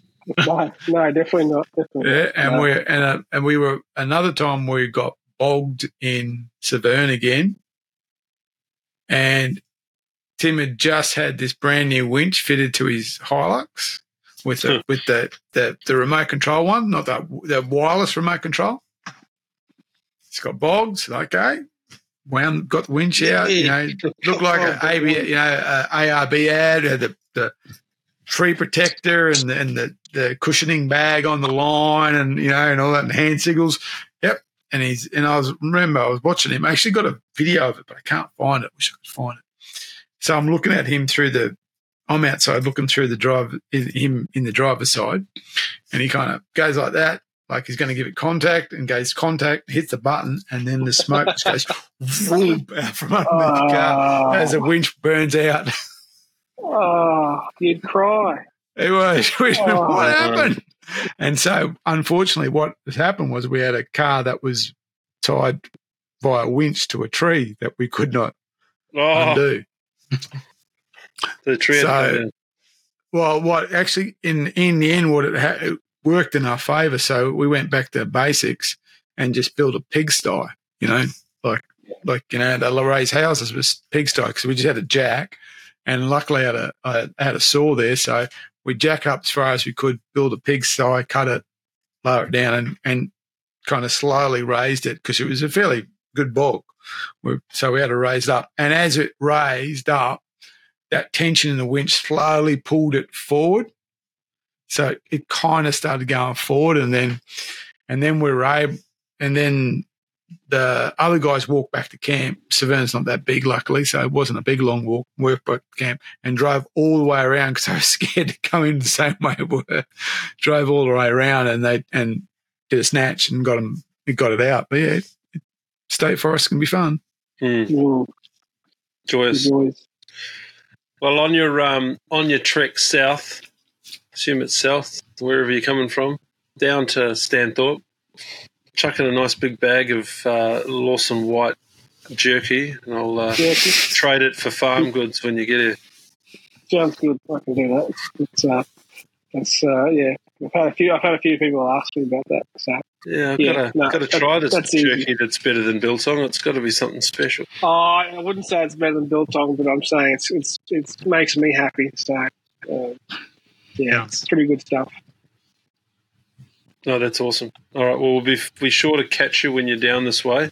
I'll mark that in the diary, and we might get down that way and come and say hi.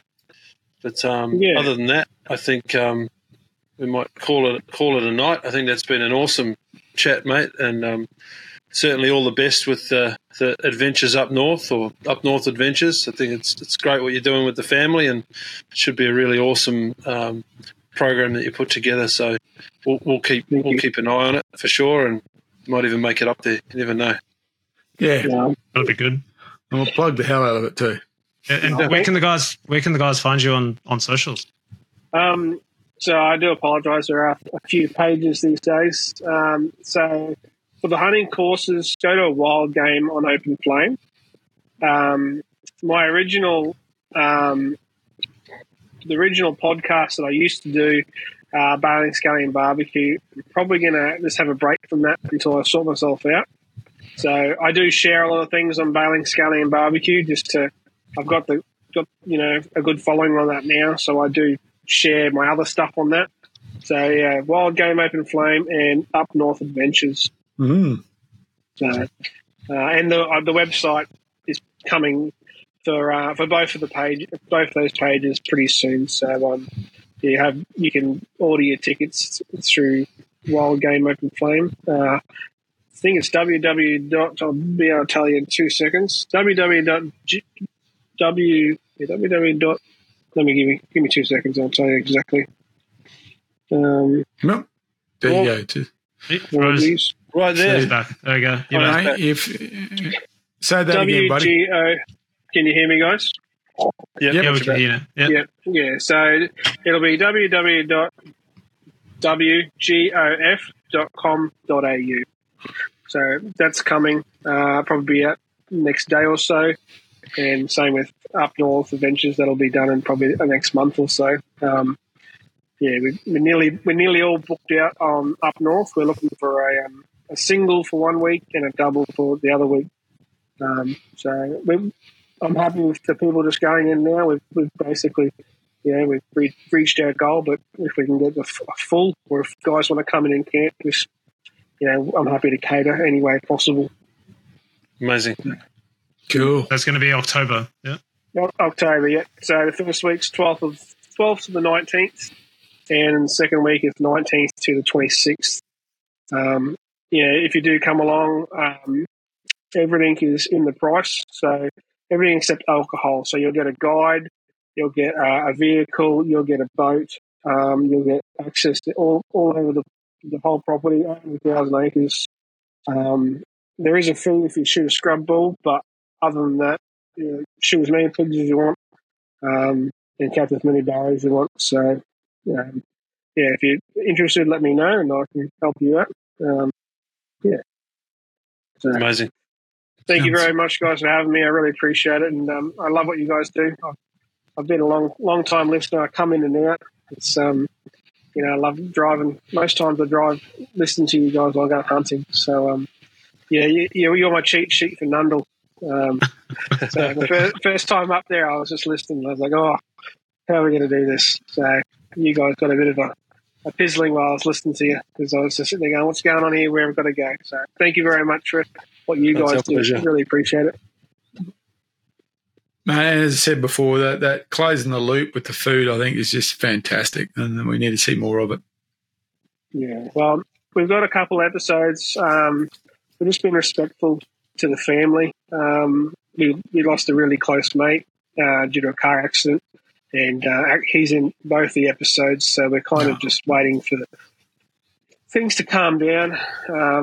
It was just before Christmas, and it really took the sting out of.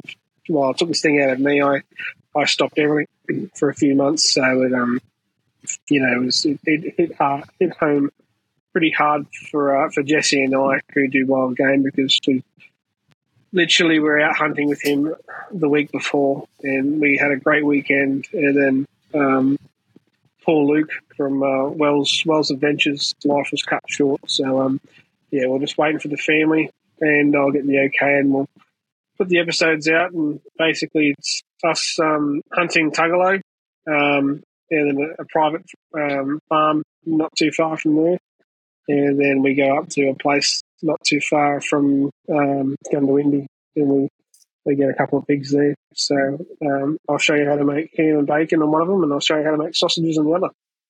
Fantastic. Unreal. Yeah, so, yeah. Good stuff. All right. Thanks again. We'll wrap it up, and we'll chat to you when you come back down this way for your courses. Looking forward to that. Looking forward to it. Thank you. Thanks, mate. Great, buddy. Good to speak to you.